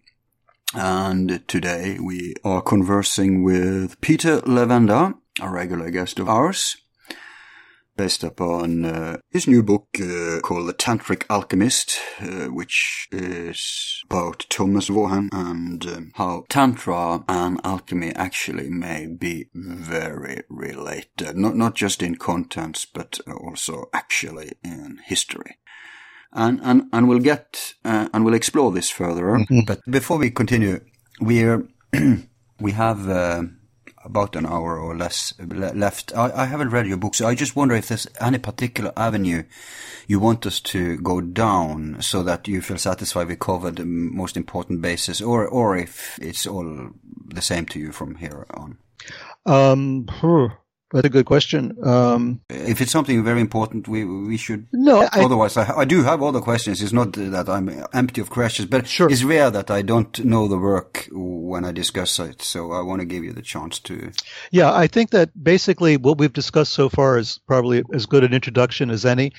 The book itself treats of individual works of Thomas Vaughan, and I sort of go through the background, why these works, why were they written this way, what was going on, and then I try to decode it. I look at the information that I cite from the works, and then I explain them in terms of what they meant as far as Indian or Chinese alchemy would be concerned, and why that's important. So it's really is a book that I think you could use to help translate Thomas Vaughan, and then go from there to look at other alchemical texts. There's a lot in there about Indian alchemy, about the Kalachakra Tantra, for instance, which is the core scripture of the Tibetan Buddhists under the Dalai Lama. So that is looked at. I've done a lot of research in Kalachakra Tantra for other works that I've been contemplating too as well. So that's been a major focus of mine. So that's in there, as well as I'm seeing the contents here. Very interesting titles you're giving it. Though you're giving it 9 and not 7 steps, but you have. Sure. But I see you have divided it into the terms of the great work. Yep. Nigredo, Albedo, and Rubedo. Your chapter 4, 5, and 6 are called the Hermetic contribution, the Chinese contribution, and the Tantric contribution. Yep. What would you say are the... I'm not going to ask you what are those contributions. I see it's hundreds of pages, but what would you say is the greatest distinction between the Chinese or the Taoist, Hermetic, and Tantric contribution? The Chinese and the Tantric are virtually identical, at least in the broad brush approach of it. The idea of placing the alchemical laboratory equipment inside the body and trying to show that we're talking about biological processes as well as chemical, that comes together pretty well. The Hermetic contribution is the one that we're most familiar with in the West, obviously, because of the Greco-Egyptian Hermes Trismegistus, thrice greatest Hermes, and as above, so below, the Emerald Tablet. And that idea that the universe outside and the universe inside are mirrors of each other. This is kind of always a throwaway topic, right? People say, well, microcosm, macrocosm, it's all the same or something, without actually realizing what that means in actual terms. We pay lip service to that concept, but we don't really appreciate it for what it means, that actually the external world is internal as well. And trying to experience that as a reality. Because we have, in our terms of our consciousness, we have separation. We are separated from each other. We're separated from the material world. We're operating within it. We're sort of wandering through it like Forrest Gump, through the landscape without being aware of what's going on. But there actually is, we're much more tightly connected to it, and it requires a certain level of consciousness to see that. And once you see that, again, you're involved in the process. So the Hermetic stuff is kind of a gateway drug to the Indian and the Chinese, because I use familiar terms from Hermeticism. I talk about the Florentine Academy and about Marsilio Ficino and all of that, trying to give an idea as to how did we get here? Who was Agrippa, for instance? Why does Thomas Vaughan talk about Agrippa so much? So he was very influenced by Agrippa. Absolutely. Because I thought he was very influenced by Kuhnroth and Paracelsus, but he goes even further back. He goes further back. He's very influenced by Agrippa, and Agrippa as an alchemist. Most people don't think of Agrippa as an alchemist. They look at the 3 books of occult philosophy, and it's kind of, sympathetic magic, and it's occultism the way we kind of understand it, it's astrology. There's all of that. There's just a little bit of alchemy in there. But Agrippa was himself an alchemist. He never went anywhere without his alchemical laboratory. And he was burned on a stake, mind you, people. Wasn't he one of those who were killed for his holy work by the Catholics? I don't think Agrippa, Giordano Bruno was. Oh, yeah, I mixed them. Yeah, you're right. Yeah, in 1600, he was burned at the stake. Yeah, Bruno was definitely the victim, not Agrippa. But Agrippa was, of course, he was feared as a magician. He was feared as this person who was somehow in contact with the devil, and he had problems in certain towns that he passed through. He had difficulties with people who thought he was a Satanist or something. But Agrippa was an alchemist. He understood alchemy very well. And Vaughan refers to Agrippa a great deal. He also refers, oddly enough, to the abbot Trithemius. And Trithemius, of course, the abbot of von Spanheim, was a Catholic clergyman. He was the abbot of a monastery who basically invented the modern science of cryptography. And he did that in order to conceal his works from prying eyes. Is this what was picked up later by John Dee and Bacon and those guys? Right. Trithemius was a very influential figure because he was an occultist and he was very involved in cryptography. He was very involved in mysticism in general, and he got into a lot of trouble because one of his letters was intercepted somehow, and there was occult stuff in there, and they started to build up stories about Trithemius being in league with the devil and having statues that could talk to him and all this other stuff. And Trithemius and Agrippa knew each other; they corresponded, and then Vaughan was an inheritor of some of that information. He read deeply in Agrippa and Trithemius. These are interesting people to claim as your spiritual tradition, your spiritual initiators. So this is something that Vaughan really exemplifies, that there is no real difference between ceremonial magic, the way we understand it, the higher forms of magic, and alchemy. And that's what Arthur Waite understood. You mean theurgy? Because ceremonial magic doesn't have to be higher form. It can be a so-called lower form of magic. But as I understand it, theurgy is the word for divine magic. Just nitpicking here, but I get it right. We have a very bright listenership who will pick up on that. Well, look at it this way. What would you call the magic as performed by the Golden Dawn, as an example? You really ask me to make a judgment call on the Golden Dawn. I'm not that impressed by them, to be quite honest, but I do appreciate their historical and philosophical value, just like I do with Theosophy, the value of it. But to me, it's not the purest form, though. But that's me. I don't mean to dismiss. We probably have Golden Dawn listeners here, too. No. Well, I'll come to their defense just a little bit. Okay, cool. I understand what you're saying. By the same token, though, what the Golden Dawn accomplished was tremendous. Oh, yeah. They had actually codified an entire occult system. They made an actual system out of this morass of documentation, the various grimoires and Egyptian stuff and Indian stuff and, Kabbalah. Notwithstanding the Enochian alphabet. And they managed to create this elaborate, heavily articulated system of magic. For that, I think they were geniuses. As far as who they were and how they manifested this in the world, that's a different story. And of course, Aleister Crowley being their most famous representative, most famous creator. Problem child, yeah. Well, it's not just a different story, it's the human story. Yeah, it is. It's a very human story. On the one hand, you have Yeats, who won the Nobel Prize for Literature, and you have, on the other hand, Crowley, all coming out of the Golden Dawn, and Arthur Waite. So it was a laboratory, basically, and it gave rise to all sorts of weird and noxious elements, maybe. But it was ceremonial magic from the point of view of, we're going to proceed up a ladder of lights. We're going to use the Kabbalah as our guide, and we're going to go from very base forms of magic. We're going to try to get to the higher forms. So theurgy, I agree with you, is the term that we would use for higher magic. And Arthur Waite really seemed to think that that's where Thomas Vaughan was going. When Arthur Waite compiled Thomas Vaughan's works, he kind of looked at Waite as the exemplar of this higher spiritual wedding of alchemy and magic. In fact, he came to Thomas Vaughan almost the way I did. He came to it almost by accident.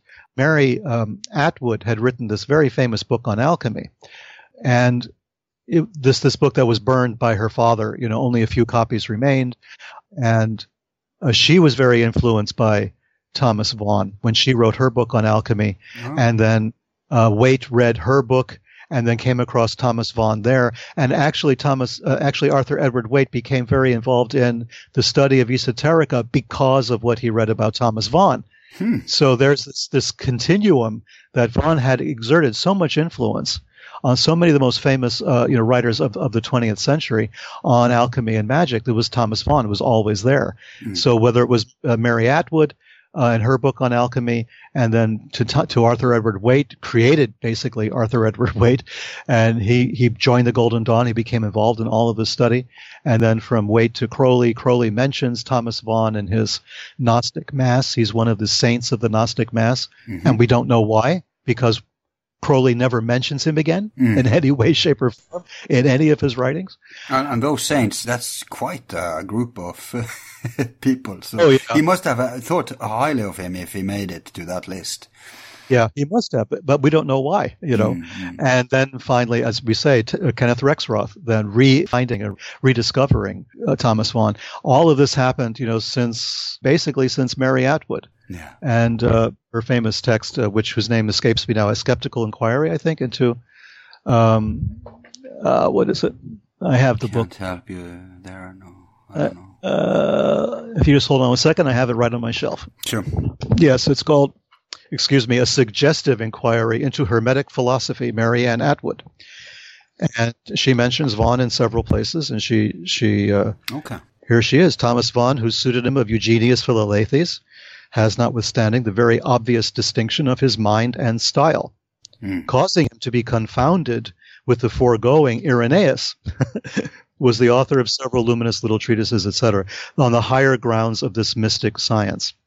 So she praised Thomas Vaughan, and it was we find from Arthur Edward Waite's autobiography that Vaughan is the one that got him started on this whole path. And he came across it because of that book by Mary Atwood. I don't know, I'm sure many of your readers who are familiar with alchemy know this book. Mary Ann Atwood was the daughter of a man who was very involved in alchemy. And she was sort of sitting there and taking it all in. She finally wrote her own book on alchemy, which is the one I just mentioned, A Suggestive Inquiry, and had it printed and ready to publish and put in the bookstores. And then her father read it and said, "Oh, no, you don't. You're giving a..." You're spilling too many beans here. Absolutely. He became incensed. He went and found every single copy of the book that he could, and they actually burned them outside the house. Jeez. In a complete auto-da-fe, a complete holocaust of flames. They burned every single copy, but one or two did manage to escape, and they've become now, a very famous. This is a very famous text. Yeah. I think the Yogi Publication Society is the one who finally published a beautifully bound copy of it. Oh, was she related then to, because there is an Atwood, you say? It's Atwood. No, I'm thinking Atkinson. But she remind me, though, of Maria Corelli. Isn't that her name? Maria Corelli, yes. I understand. Sure. Yeah. Who too learned from her father. There were many bright, esoteric women in the old days, despite the circumstances, I'd say. But Rebecca is one of the earliest, yes. I've heard in our Western world. But I think you should tell us a little something about a certain image, because I managed to squeeze out of you when you were announcing this book en passant in another show we had. You made a point out of that, and like Tobias Shurton told me too, he didn't write that much, Mr. Vaughan, but there is this image in one of the book, it may have been the Lumine book, where I don't know if that was a breakthrough, but you could use that image to decode. Oh yeah. That was a very important ingredient, wasn't it? Yeah, there's only one image that Vaughan ever published. It's very funny. He wrote a lot of books, of course, on alchemy, but and alchemical books are famous for having all sorts of pictures. But he published one book, From Lumen to Lumine. It was published in 1651. And it shows you the magic mountain, the invisible magic mountain. It shows you an angel. It shows you a blindfolded man. It shows you at the bottom a dragon biting its tail. I know an image called Mons Philosophorum, the mountain of the adepts. That's another one, right? It's not the same, or are we talking about the same? There are many versions of it. Vaughan's version is called Scholae Magicae Typus, and it's the mountain in the middle is called Mons Magiorum Invisibilis. So that's maybe where you could confuse one with the other, but it's a magic mountain. But it's not the one that you're thinking, probably, with the 7 steps inside and all of that. Yeah, exactly. No, it's a different one. It's the only one, the only image that Vaughan ever published. And I have it in the book. Sorry, I just found it online, so go on. I have it in front of me. So the way I've done it in the book is that we have 2 images facing each other. One is the Lumen de Lumine from Thomas Vaughan. And on the other side, there's the Neijing Du, which is the chart of the inner warp from Chinese alchemy. And if you look at the 2 images and you compare them side by side, you realize that they're really talking about the same thing. In the Chinese image, there's a mountain at the top. There is a dragon spiraling down, a serpent at the bottom. There's... Hang on, have you found a Chinese version of this that predates Vaughan's? Yes. Wow. So you can just compare them then, like you do now? like I'm doing now. I'm looking at them right now, and you can actually see there's so much that's the same. Do you reproduce both in your book? Yes. Cool. Excellent. Now, you have to look at the Vaughan version is a very Europeanized version. Yeah, typical alchemy. The Chinese version, of course, is typically Chinese. But if you compare the two, if you look carefully at the symbolism in each place, you're going to see that they're talking about the same thing. Even to the point where in Vaughan's image, you have the sun and the moon at the top, the sun on the left, the moon on the right. And if you look at the Chinese version, the sun and moon are in the same place. There's a mountain in the middle, just the way it is in Vaughan's work. And you can just follow the imagery on down. There's a temple where Vaughan has an altar with a candle. There's a yin-yang symbol at the bottom, and Vaughan has the serpent biting its tail in the bottom. I mean, there's a child in both. It's fascinating. It's actually quite fascinating to look at the two images. So yes, I made that very clear in the book, and I've had the images facing each other. So you can just look at it easily and compare one to the other yourself. Huh. Yeah, it's a very rich, typical good image to meditate on. Yeah. For getting ideas. I just found a bigger version now. So I recognize here many classical alchemical symbols meant to depict the process and the different outcomes. Do you have the process here where you have to split? In alchemy, there's a very common principle is that first you take the prima materia, what you start with, then you have to split it.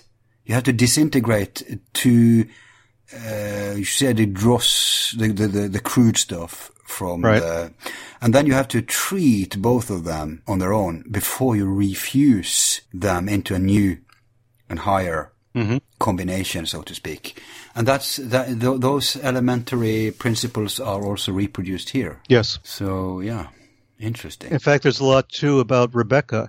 Rebecca's influence is also very strong where this is concerned. We're talking probably about a real chemical wedding between, in the real world, between Thomas and Rebecca, and also on an esoteric realm between the two of them, where some of these same elements are reproduced in his dreams and reproduced in his alchemical work as well.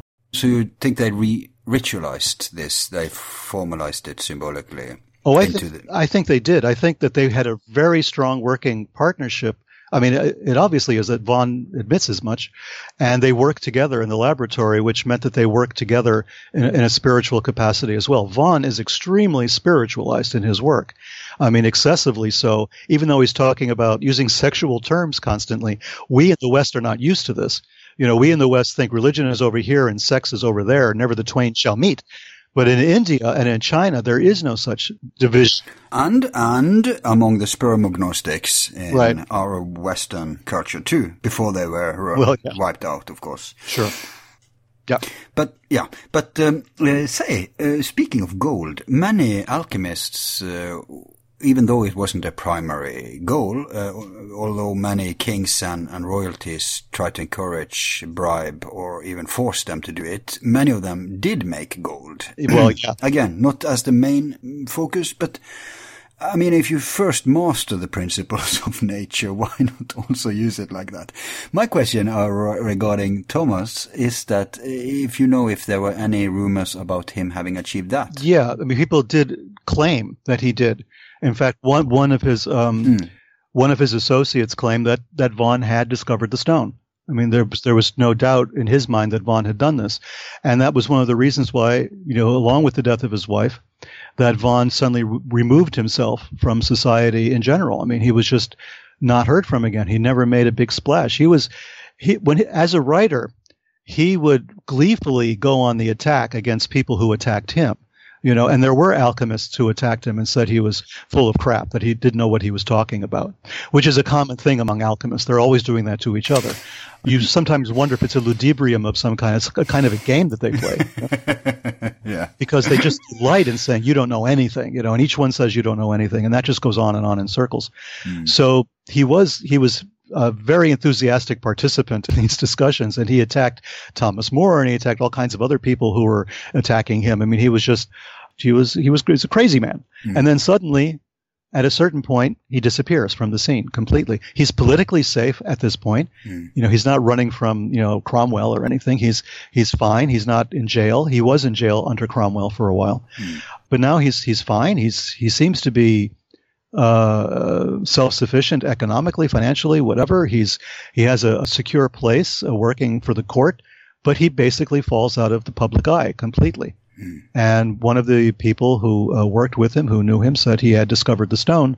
And there's an implication that because his wife was not there to share that accomplishment with him, that there was some maybe a sense of guilt or a sense of sadness connected with it. It's just hinted at briefly that there might have been some connection that way, but we just don't know for sure. It's one of the great enduring mysteries. What happened to Rebecca?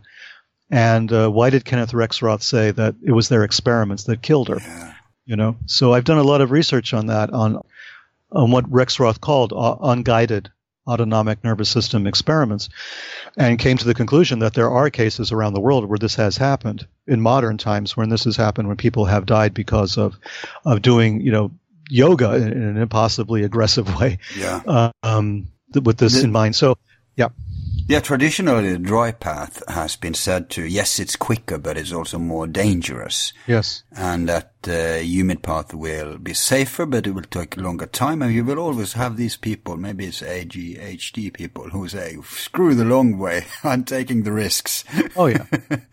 and any alchemist with any respect for himself has to go out either by a laboratory blow or just disappearing a la Nicolas Flamel or whatever. So, and here we have both in this story. He did disappear at some point, but I made a point out of that both of them had these accidental deaths connected to their work, which, by the way, is, of course, a very strong indication that they were onto something, that they were so devoted and genuine in their work that it did involve risks. I mean, only an obsessed guy, a devoted guy will continue his work with the risk of his own life, right? Sure. But do you have any thoughts about what may have caused? You said they worked with mercury, and that's so interesting because, as you may know, mercury has often been popping up in connection to dimension openings, like in anti-gravity, a time machine. You have the double rotations that go the opposite way to kind of trick, in my layman's terms, how our dimensions are wired, because then you get, you put up forces against forces and see what happens, kind of. And mercury is always involved. I think Farrell told me once that in an ancient Chinese text they talked about mercury in relation to time and time travel and stuff like that. So, or was it space travel? So Mercury has always been, and also in classical alchemy, that's very often mentioned, but many alchemical works say, no, when we're talking about Mercury, we're not really talking about the, what they call the vulgar version, Quicksilver. Right. So what do you make out of all this? Well, it seems as though Thomas Vaughan died handling real mercury. I mean, the mercury that we know. That might be just a way of saying something else. However, we don't know. One of the stories has he died from poisoning by mercury. Another has him blowing up. So even the stories about his death, which were written at the time, contradict each other. So we don't know exactly how he died. Did he ingest something, or did he blow himself up? Or did he retire? Or did he simply retire like a Nicholas Flamel or a Falconelli?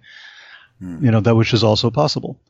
Because we don't really know what happened to Thomas Vaughan after that. We don't know about where he was buried. I don't think there's a gravesite for him that has a body in it. So Henry Vaughan was a different story, but Thomas Vaughan, I just don't know. Rebecca Vaughan also was very hard to find. So the mercury aspect, yes, mercury is both a symbol and it's also the actual substance. When you're working in an alchemical laboratory, you're going to work with mercury regardless. I mean, the actual physical substance, because you're going to start there. Like you said, the letters of the alphabet, you have to start somewhere. So you're going to start with salt and sulfur and mercury. And you're going to see the interactions between these chemicals, and you're going to see chemical changes that take place. And these chemical changes are referenced in the alchemical text different ways, but you're going to understand suddenly what they mean by the green dragon or, the red lion. These things are going to become obvious when the chemical actions take place in front of you. But then you, at the same time, you realize, okay, well, now what? Now this has happened. I saw this. Okay, cool. Now where do I go from here? And that's where the real alchemy comes in. These little tricks of the laboratory. I mean, I used to have a chemistry set when I was a kid. That was something every kid my age had back in the 1950s.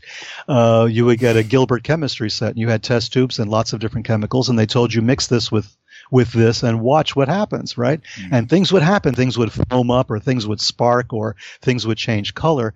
And that was your introduction to chemistry. But it's also an introduction to alchemy. It's these things that have no color in and of themselves. When you combine them, they change color, or they foam up, or they start to spark, or they do different things. And this is your introduction to the theories of process. You get the right things together in the right combinations, and then you watch what happens. And this is just your introduction. Like I say, it's the gateway drug. So, yeah. And at a certain point, though, when you understand that the real Mercury, our Mercury, philosophical Mercury, is not the vulgar Mercury.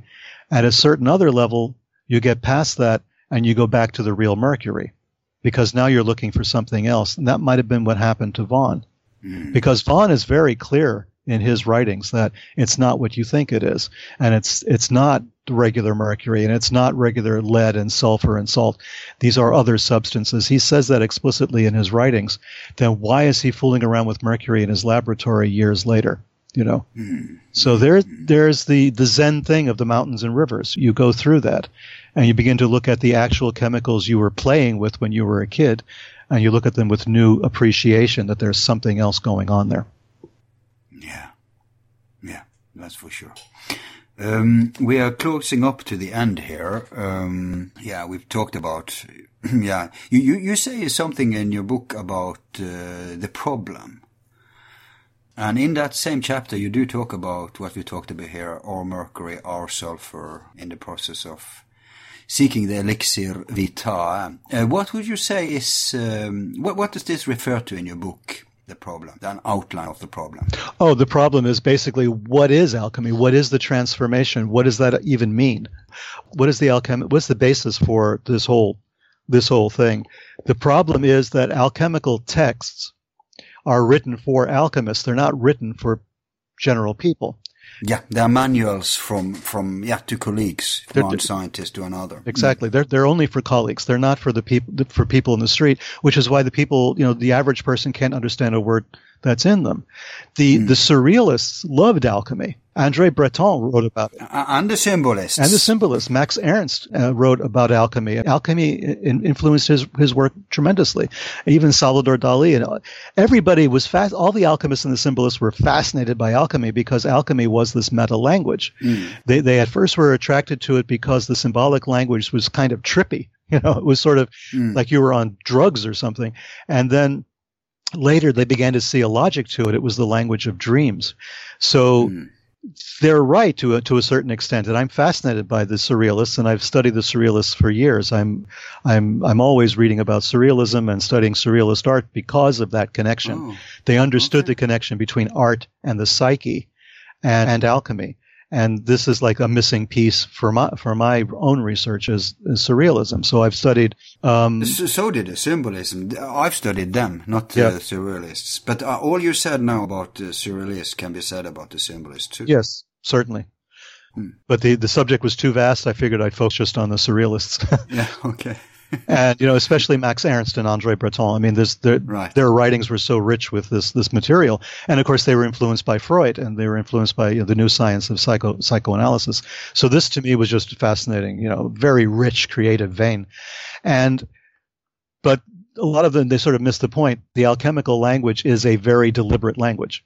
It's not just guys writing stream of consciousness, which is what surrealists seem to think it was. It was not stream of consciousness. This was a meta language. This was a coded language, but it was using English or whatever the vernacular was to communicate things that ordinary language either was not able to communicate or which was too dangerous to communicate in regular language. And so that's the outline of the problem there for me. how do we decode Thomas Vaughn's writings, especially when Kenneth Rexroth says Thomas Vaughan gives the show away. He reveals it. So what does that mean? So I had to go back and say, this is the problem. The problem is the language.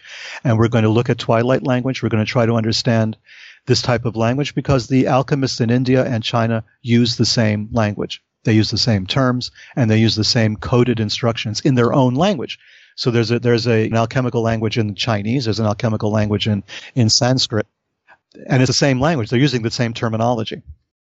Yeah, you say that, but it's weird because from my studies in other fields of esoteric where there's been compersion, let's say take the elements, for instance, or let's say take anything actually, death studies, the Bardo, the death books of different cultures, you'll see a very huge problem when it comes to esoteric streams within different religions, namely that they do apply different, I say languages then, symbols, and that what makes sense within the context of one and what makes sense within the context of another will apparently be in dissonance. But if you dig deep enough in both, then there's no point riding several horses at the same time. Yeah. So choose one, stick to it, and go deep. But if you would again, like you say, it's in Zen, right? First the water is water, then it's not, and then it's back to being. A stone is a stone and a water is water. And that's kind of the same thing here, that if you go deep enough,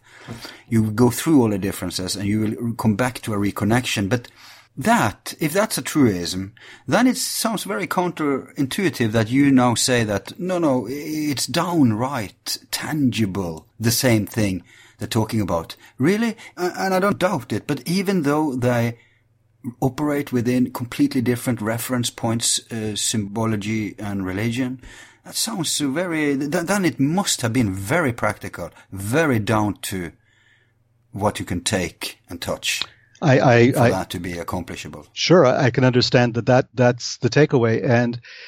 But I would clarify it by saying that religions and cultures are constantly at war with each other, but mystics understand each other. Yeah. Mystics communicate. And it's not necessarily because what they do is as tangible as chemistry, but it is tangible to them. So a Jewish mystic and a Tibetan mystic can have a conversation and understand each other perfectly when they describe mystical states. Oh, they don't even have to describe mystical states. They can at the surface, if you're like a little Benjamin with big ears, they can talk about the weather and they have just conveyed deep alchemical secrets to each other. Exactly. And they don't share the same context, right? But they do share the same experience. And that's what alchemy, that's what I believe this language is all about. As I say, it's about a process rather than about specific items. They're using the specific items as symbols to describe the process. And the difference, the thing is that's striking to me, is they're using the same symbols across the board. They're using, for instance, the retort and the crucible. You'll find retorts and crucible and mercury referenced in Chinese, Indian, and Western alchemy. And the difference being that in China and India, they're placing the crucibles and the retorts and the mercury, etc., in the human body as a map, whereas in Western alchemy, of course, it's in the laboratory. But it's the same symbolism. We're trying to transmute this. We have a prima materia. We're going to refine it. It's going to become something else. We're going to create another kind of substance out of the wedding of these substances.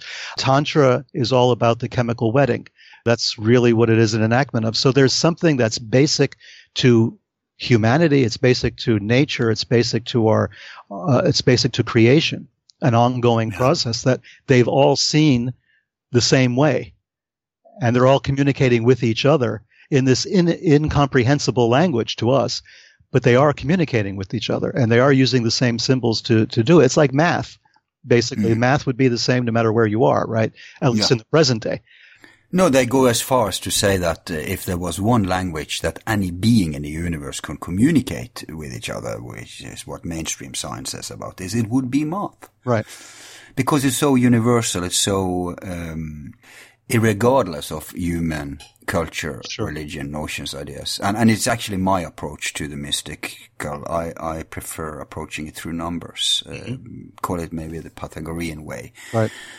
So I'm with you there. But when you say that we're talking about words and meaning, I have to add, and you haven't said this yourself, and you should do it when you talk about the book in different interviews. I recommend that for the advertisement effect, that you say that you actually have a very rich glossary in the book.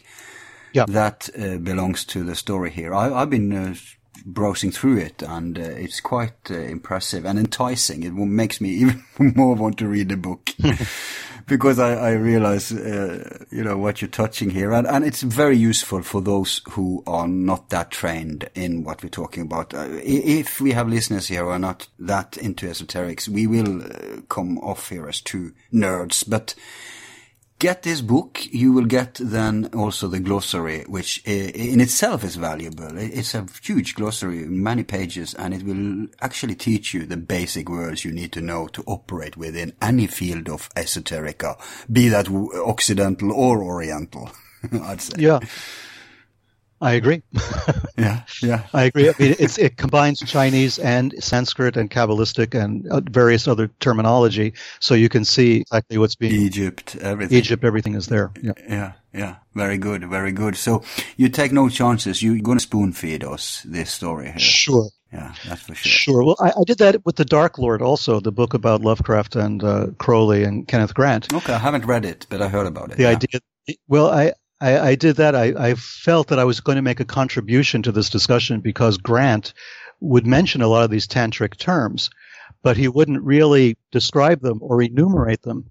So I said, okay, what I'm going to do in my book on Grant is I'm going to give you an actual listing of some of the things that he talks about that he doesn't describe. So at least there'll be something useful in the book if you didn't like anything else that I wrote. Right. And that Grant talks about the 16 kalas, these feminine essences of the female body that are different at different times of the day or the month, and et cetera, et cetera. They're used for occult purposes in Grant's system, but he nowhere describes what they are. He doesn't list them out. He just says there's 16. Okay, now what? So I went through, I found the names for them, I found the descriptions, and I went through and gave an explanation of all of that for those who are still using the Grant Typhonian magic system. And, things like that I feel add to the value of a book.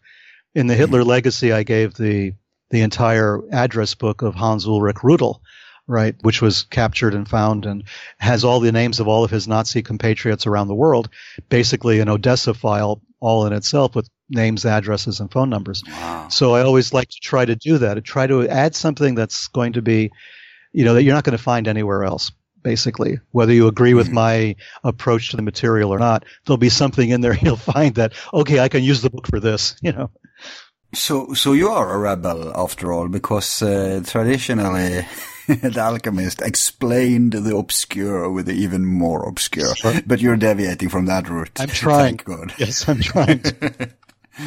To our benefit. Before we end this, I have another question which may not seem to be relevant at all, but I find it interesting, and that is what you make of, we talk about dreams, consciousness. What do we make of ayahuasca?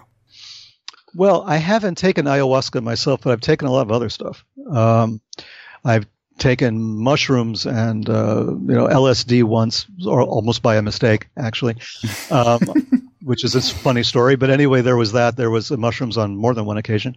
And ayahuasca, I'm guessing, would have similar, of course, all herbs are different, all drugs are different, and different effects. And LSD is quite different from psilocybin, for instance, for mushrooms. But the interesting thing about ayahuasca is that it helps the DMT production. Sure, yeah. So do you think it has a role within modern alchemy? Well, everything that exists has a role in modern alchemy. That's been my point from the beginning. It's all about the process.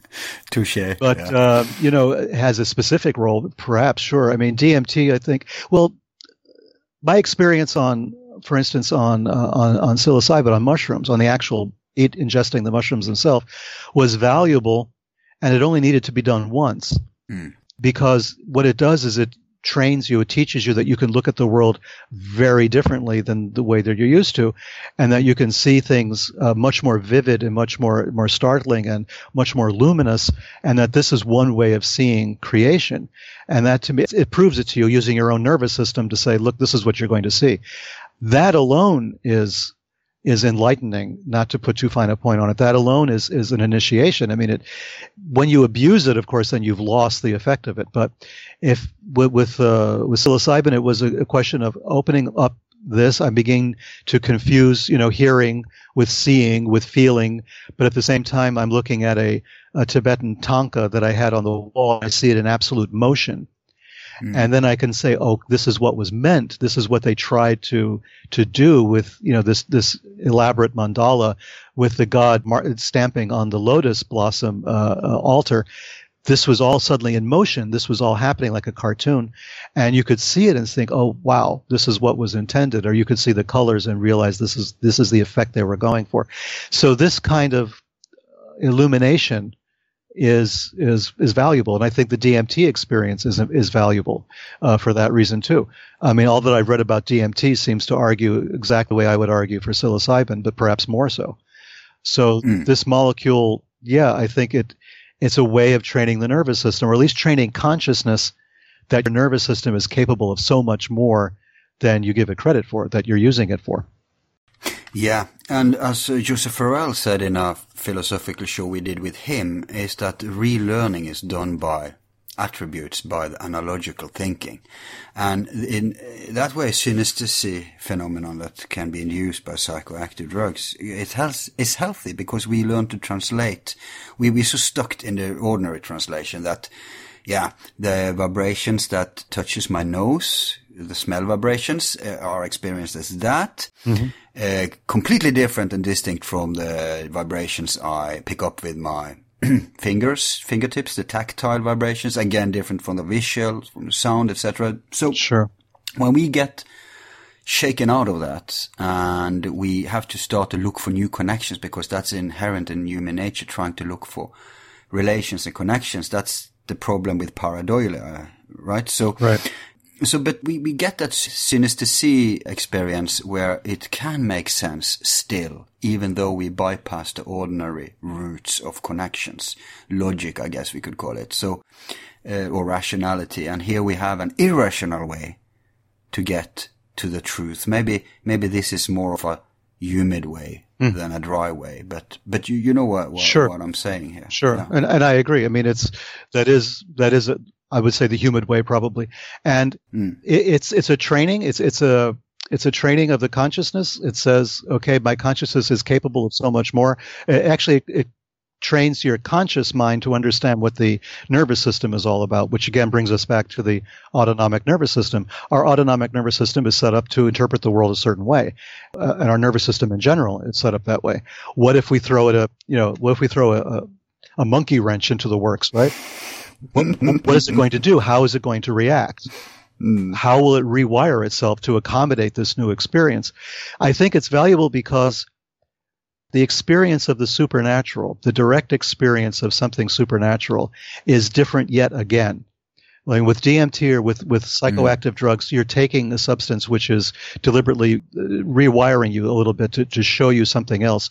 But then if you're totally stone cold sober and you have a supernatural experience, you'll understand the difference between the two.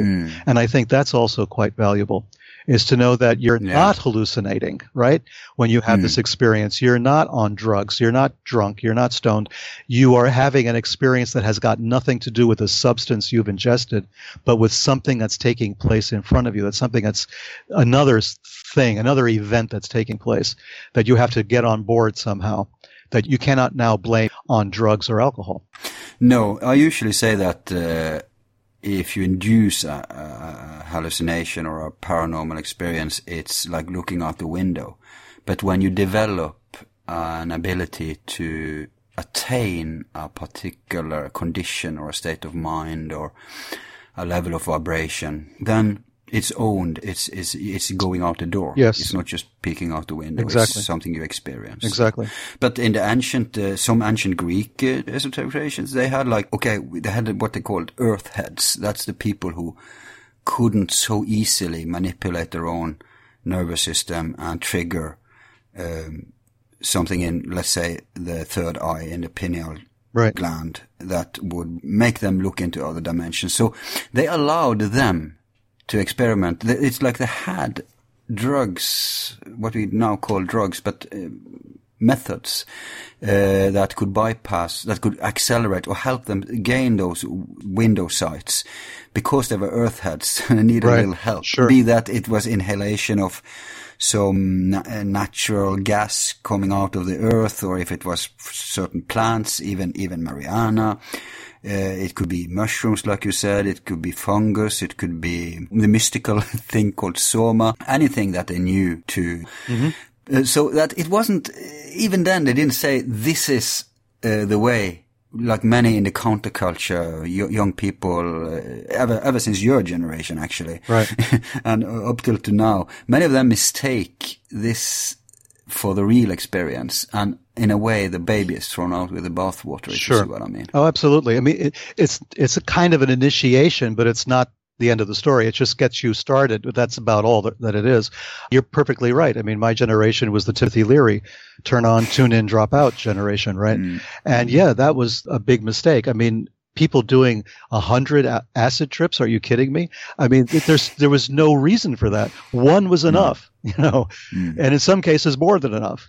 You just needed that one. You needed to have your mind open to these possibilities. Then you went on from there. Yeah. Like, look what's possible. Now go out and gain it by yourself. Exactly. Yeah. Okay. So I would say it belongs to the story that you have 4 other books.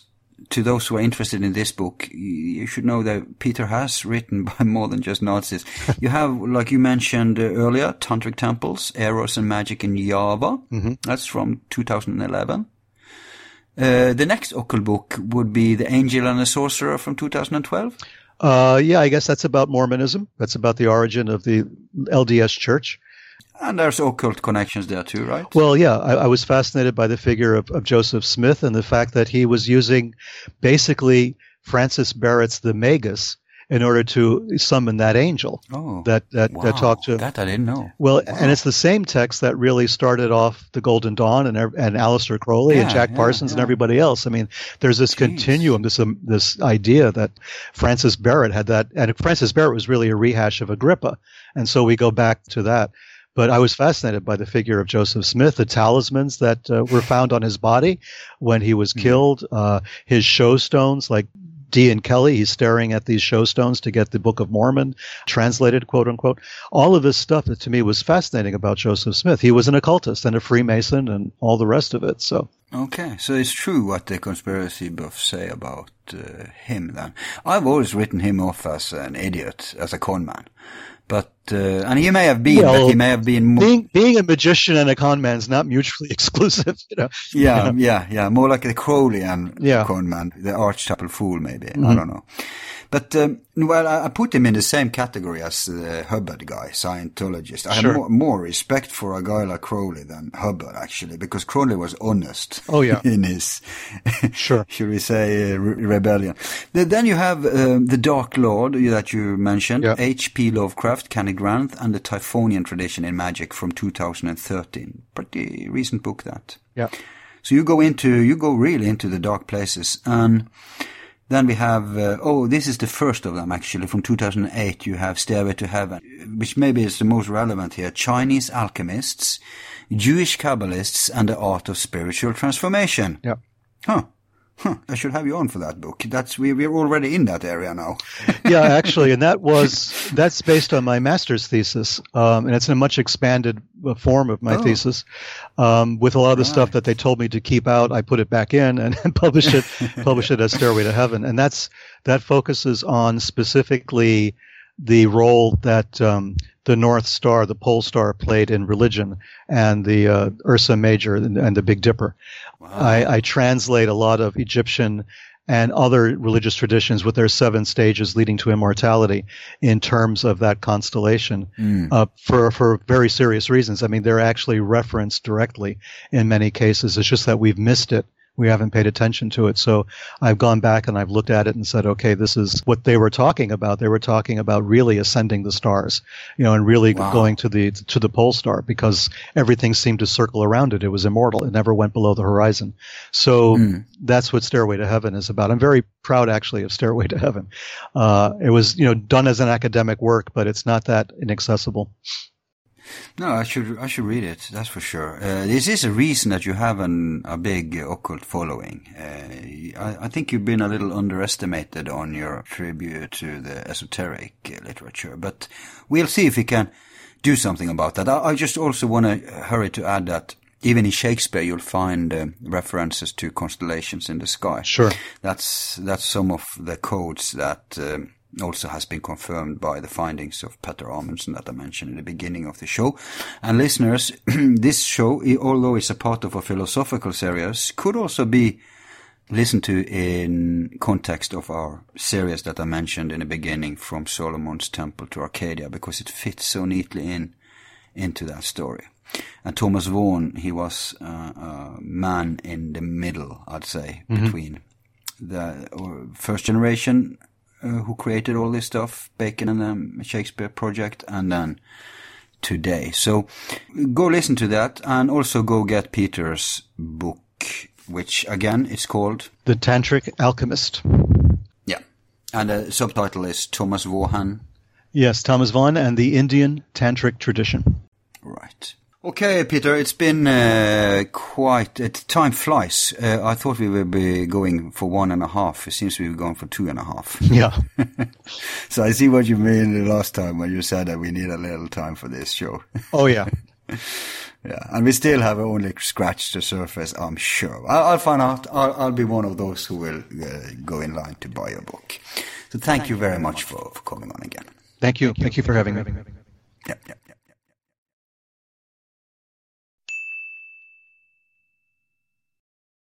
Thanks for tuning in to Forum Borealis. Hope the topic today wasn't too niche for your interest.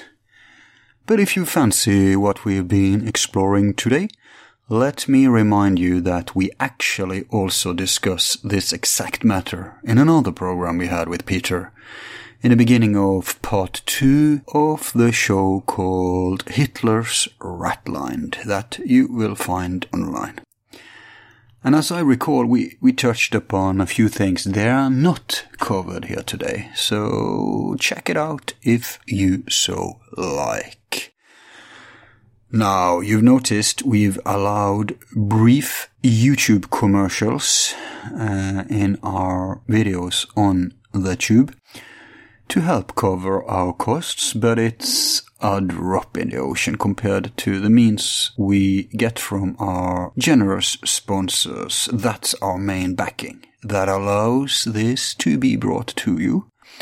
And let me remind those of you who have contributed to financing us that if you sign up at our website, you get access to many more shows not yet released, as well as extra stuff, among else forum talks where we address questions and comments from our very insightful listenership. Before closing for the night, I want to share a quote from Peter's book on the nature of information that we briefly mentioned today. It is inevitable that a loss of faith in media would contribute to a loss of faith in the content itself. Where writing began as divine communication and literacy was the privilege of a very few, writing and the media to promote and publish that writing is now accessible to everyone, even to the functionally illiterate. This means that the quality of available information has been degraded considerably, along with the structural weakness of primary and secondary school education. It is now difficult to determine between what is investigative journalism, for instance, and what is baseless conspiracy theorizing. As no demands are made on the writers of media content, the demands have correspondingly increased on the readers of that content to practice a form of what fundamentalist Christians call discernment, to greater and lesser degrees of success. And naturally, we have to close with quoting Thomas Vaughan himself. I present thee here with a positive express of principles as I find them in nature. It is not the vomit of Aristotle, which his followers with so much diligence lick up and swallow. I intend not the conquest, but the exercise of thy reason. Not that thou shouldst swear allegiance to my dictates, but compare my conclusions with nature, and examine their correspondence. Be pleased to consider that obstinacy enslaves the soul and clips the wings which God gave her for flight and discovery. It is an age wherein truth is near a miscarriage, and it is enough for me that I have appeared thus far for it in a day of necessity. Have thy heart in heaven and thy hands upon the earth.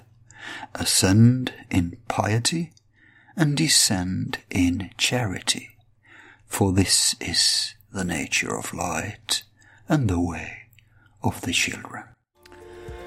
With these winged words I bid you adieu. As always, your host has been Al, and until our paths cross again, I remain yours sincerely. Be seeing you.